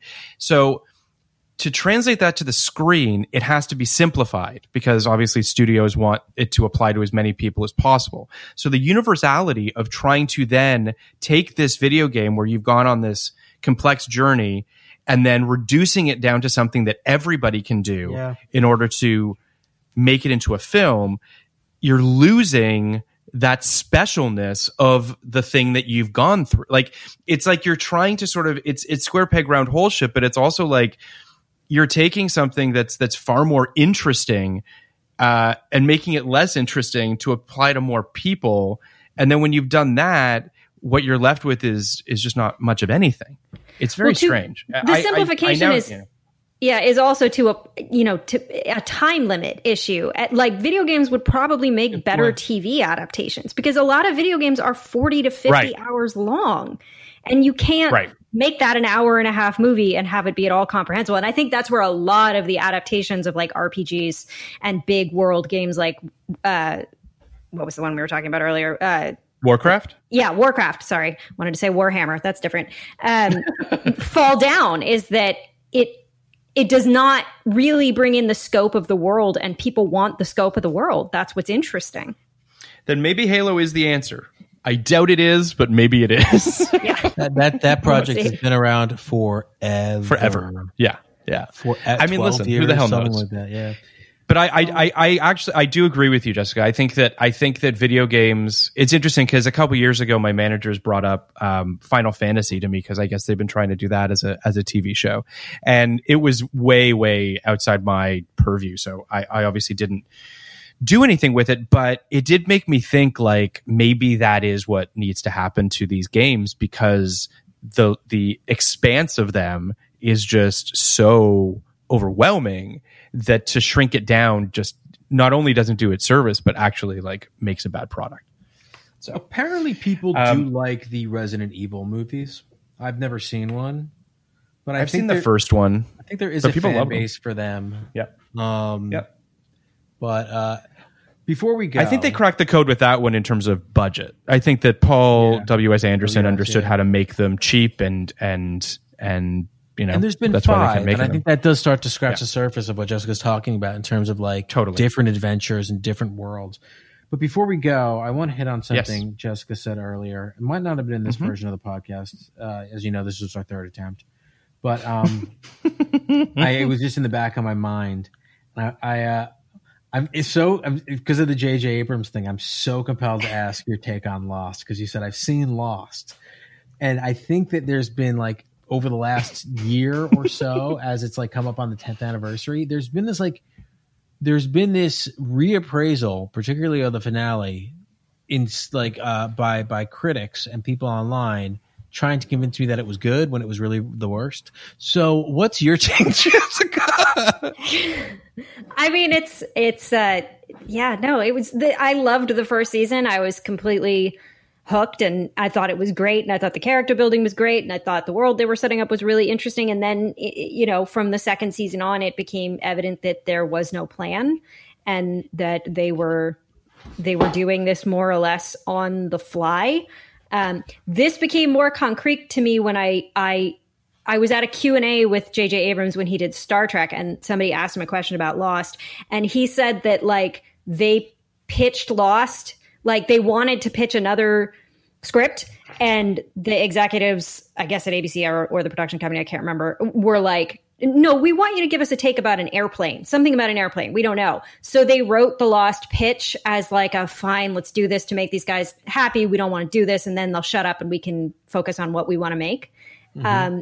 And that kind of summarizes the show for me, because they wrote a very tight season and then there was just nothing. There was no plan. And like, if you're determined to find gold in a production that is made by competent people and good actors and people that are working very hard, you can always find like some aspects of it that are good and that you can claim like redeem the show. But I don't think anybody with any level of experience writing thinks that they knew what the hell they were doing or that they successfully pulled it off. Like, it is so obviously by the seat of your pants writing.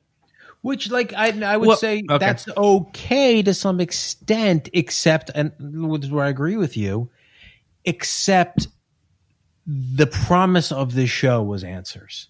And I don't need answers. You know, I'm not trying to be, it's not, that's not what I mean. But I don't mean like giving me an answer for everything. What I mean is when you go on a journey with a show, and this is more, akin to movies, but with a show like Lost that very clearly states, I think, very early on, this is a bigger world. There's a lot of stuff going on here, and just let me take you by the hand, and this is going to work out because I have a plan. And they very clearly don't at the end of the day, or maybe they did and the plan was so underwhelming because, I think it's plausible that their plan was they're in purgatory and everyone figured that out about 3 episodes into the first season.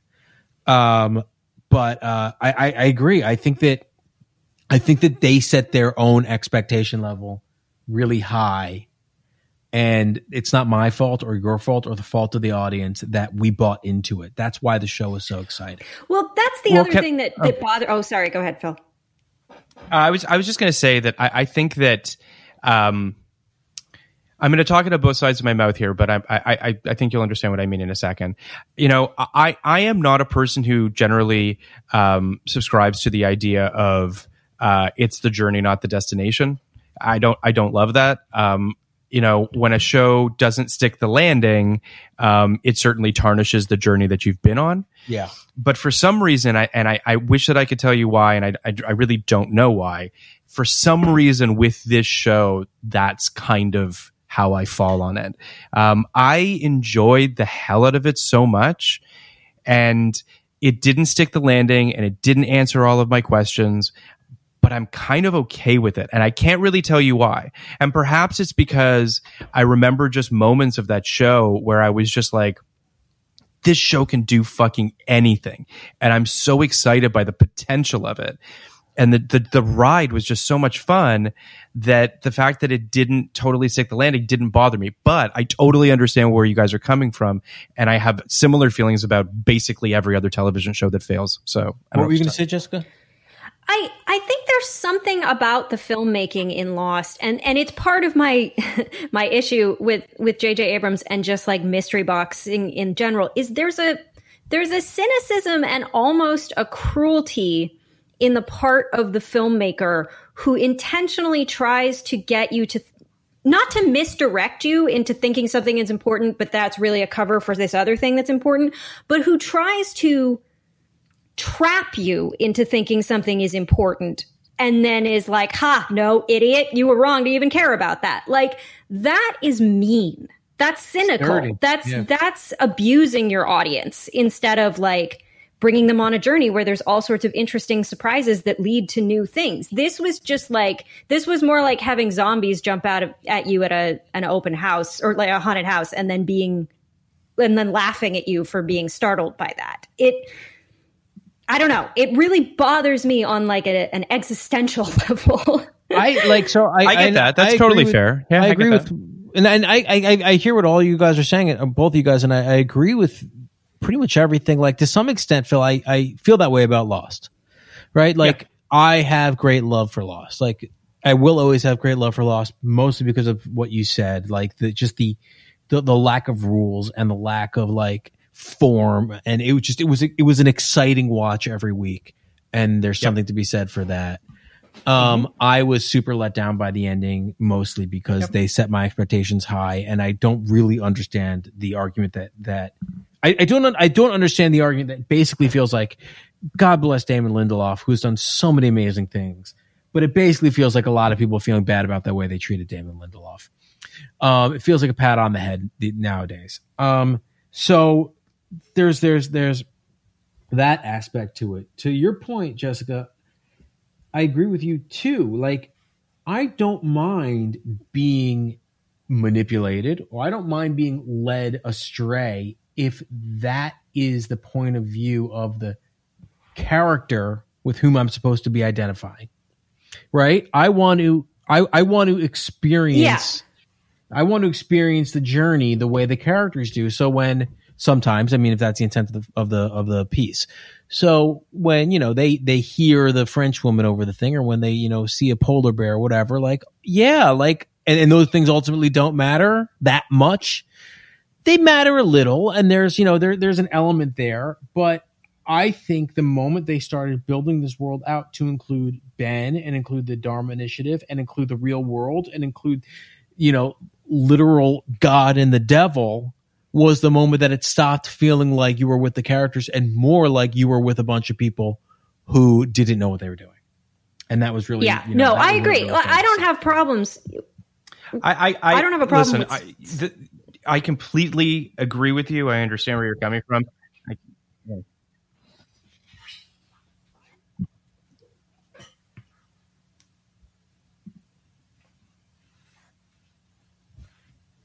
I lost her. Did you guys lose her?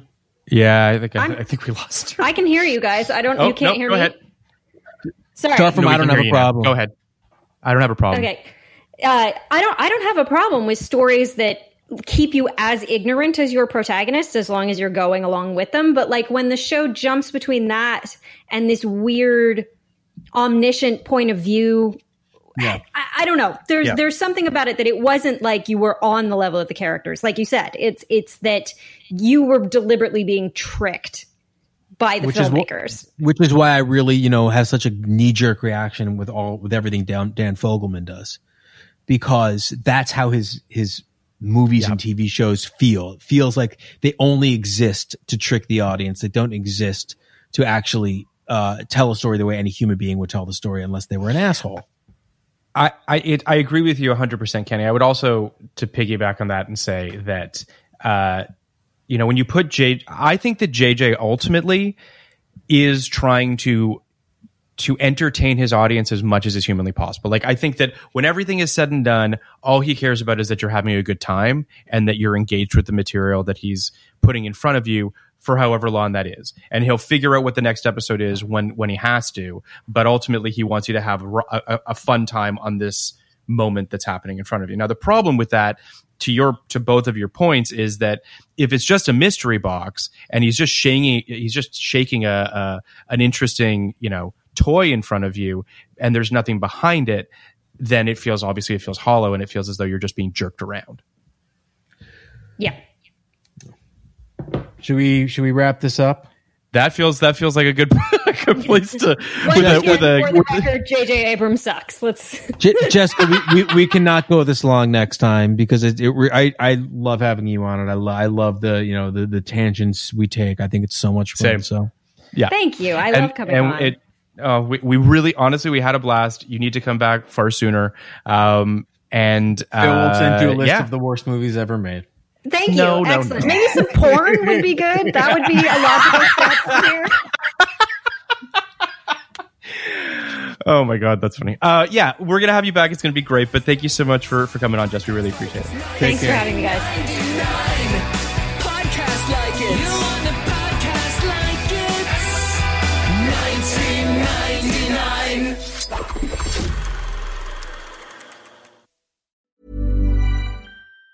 Even on a budget, quality is non-negotiable. That's why Quince is the place to score high-end essentials at 50 to 80% less than similar brands. Get your hands on buttery soft cashmere sweaters from just $60, Italian leather jackets, and so much more.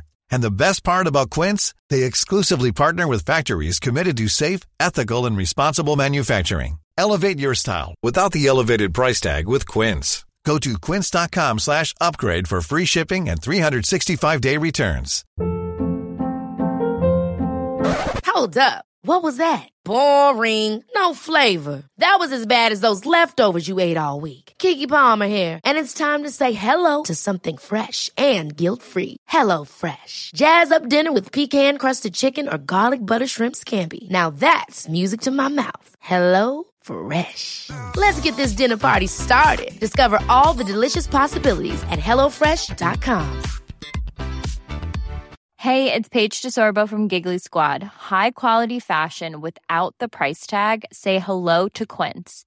I'm snagging high-end essentials like cozy cashmere sweaters, sleek leather jackets, fine jewelry, and so much more. With Quince being 50 to 80% less than similar brands.